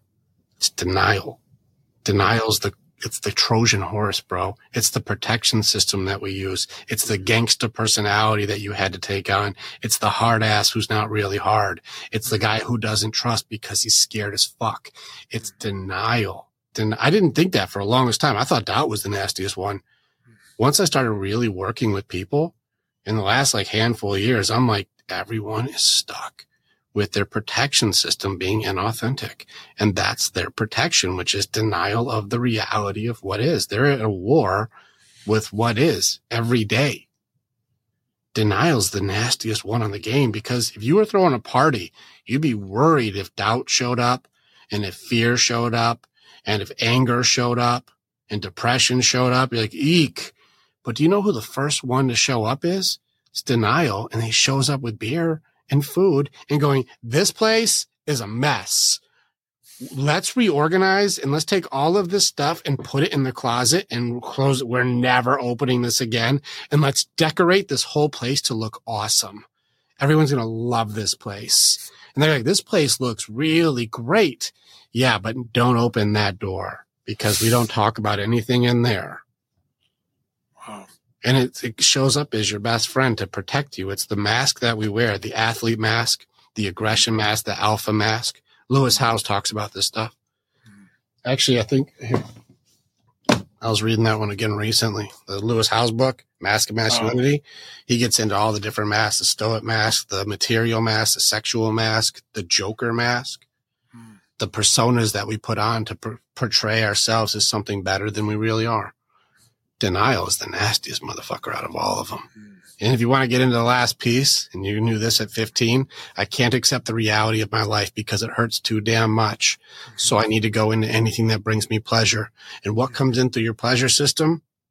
That's distractions, bro. Here, actually, I'm going to share you this, and this is something I'll share with you, and you're going to be like, all right, cool. What is that? This system is complicated for my setup. Let's see. Here we go. Let's talk about, this is my map, bro. This is how we operate for the humanity part of this. Hopefully the screen opens up. So when it gets into the different pieces of us, when you go into the denial aspect, hey, screen share, work. Screen, window, go. Oh, it says, let's see, unable to subscribe. Maybe the internet's not showing up fast enough for it. Well. All right, here it comes. No. Is it working? It didn't work. No. I'll share it with you later. It's this thing right here. So I'll share the image with you. You can't see it here. This is too far away.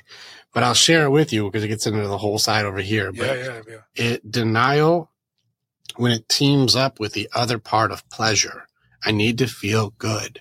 And distractions comes in as feel good. Could be a notification on your phone. It could be shopping online. It can be watching Netflix. It can be social media. Anything that's giving you your dopamine rush, right? Right. This also goes into drinking to feel good, prescription drugs, starts getting into not eating or eating, I need to feel good. I need to look good. This gets into eating disorders, emotional eating, sweets and all that stuff. It can go on and on. Go into porn, go into workaholic, become working more and keeping yourself busy. This goes into achievement systems. Well, this is your pleasure system. Go even into exercising and fitness, right? Absolutely. Anything. But everything without moderation in the distraction world. Right. Well, this is the recipe for addiction. I can't accept the reality of what I have, and I need to feel good in any way, shape, or form, regardless of how much it tears me apart. These two come in through your pleasure system. Denial protects you, and distraction wants you to feel good. If you read the Bible, it's also how the devil works. He always offers what you want the most of. Mm-hmm. Whether it be Jesus or Eve, it doesn't matter. He offers whatever you want the most. He's going to offer you good things. That's why it's always funny when people are like, the deceiver, he's trying to get you. He's going to deceive you by having you choose what you want, not come up with red Spanx and a pitchfork going, give me your soul. He's going to be like, how much do you want to drink? It's free. How many girls do you want to meet? They're free. I got you. You see these ring girls?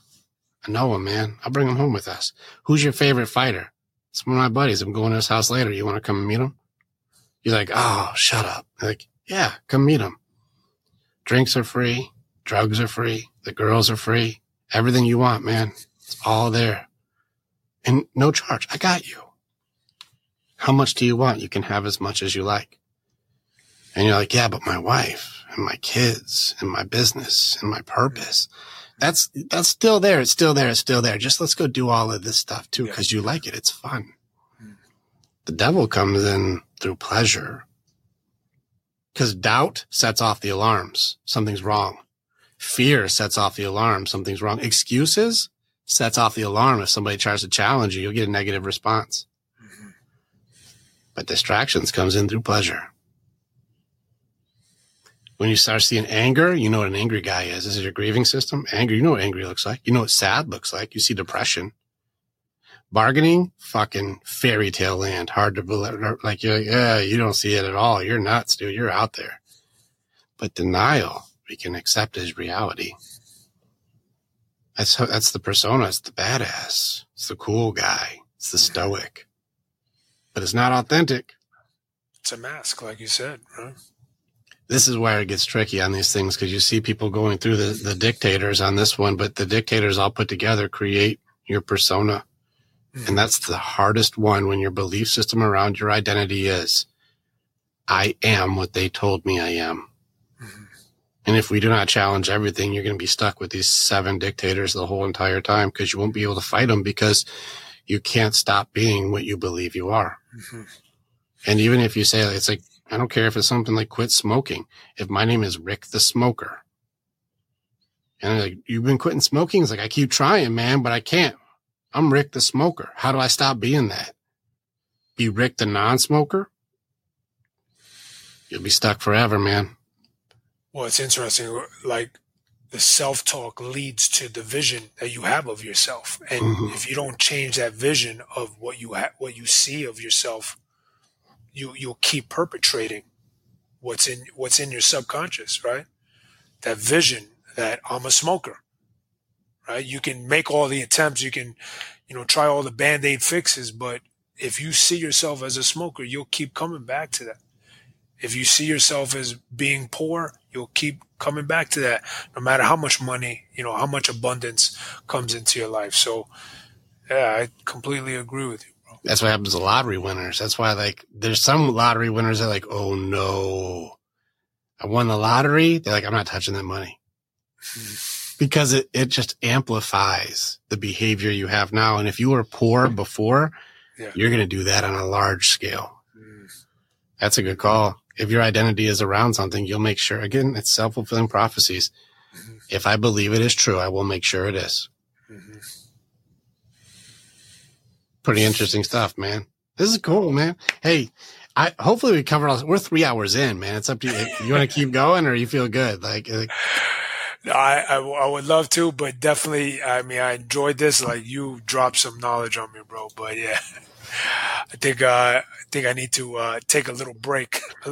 We just dropped about 4 decades of information on people. So in order for somebody to truly gather, because you were dropping a lot of gold in here, and I don't think that people would really grasp it until you can go back and review and listen.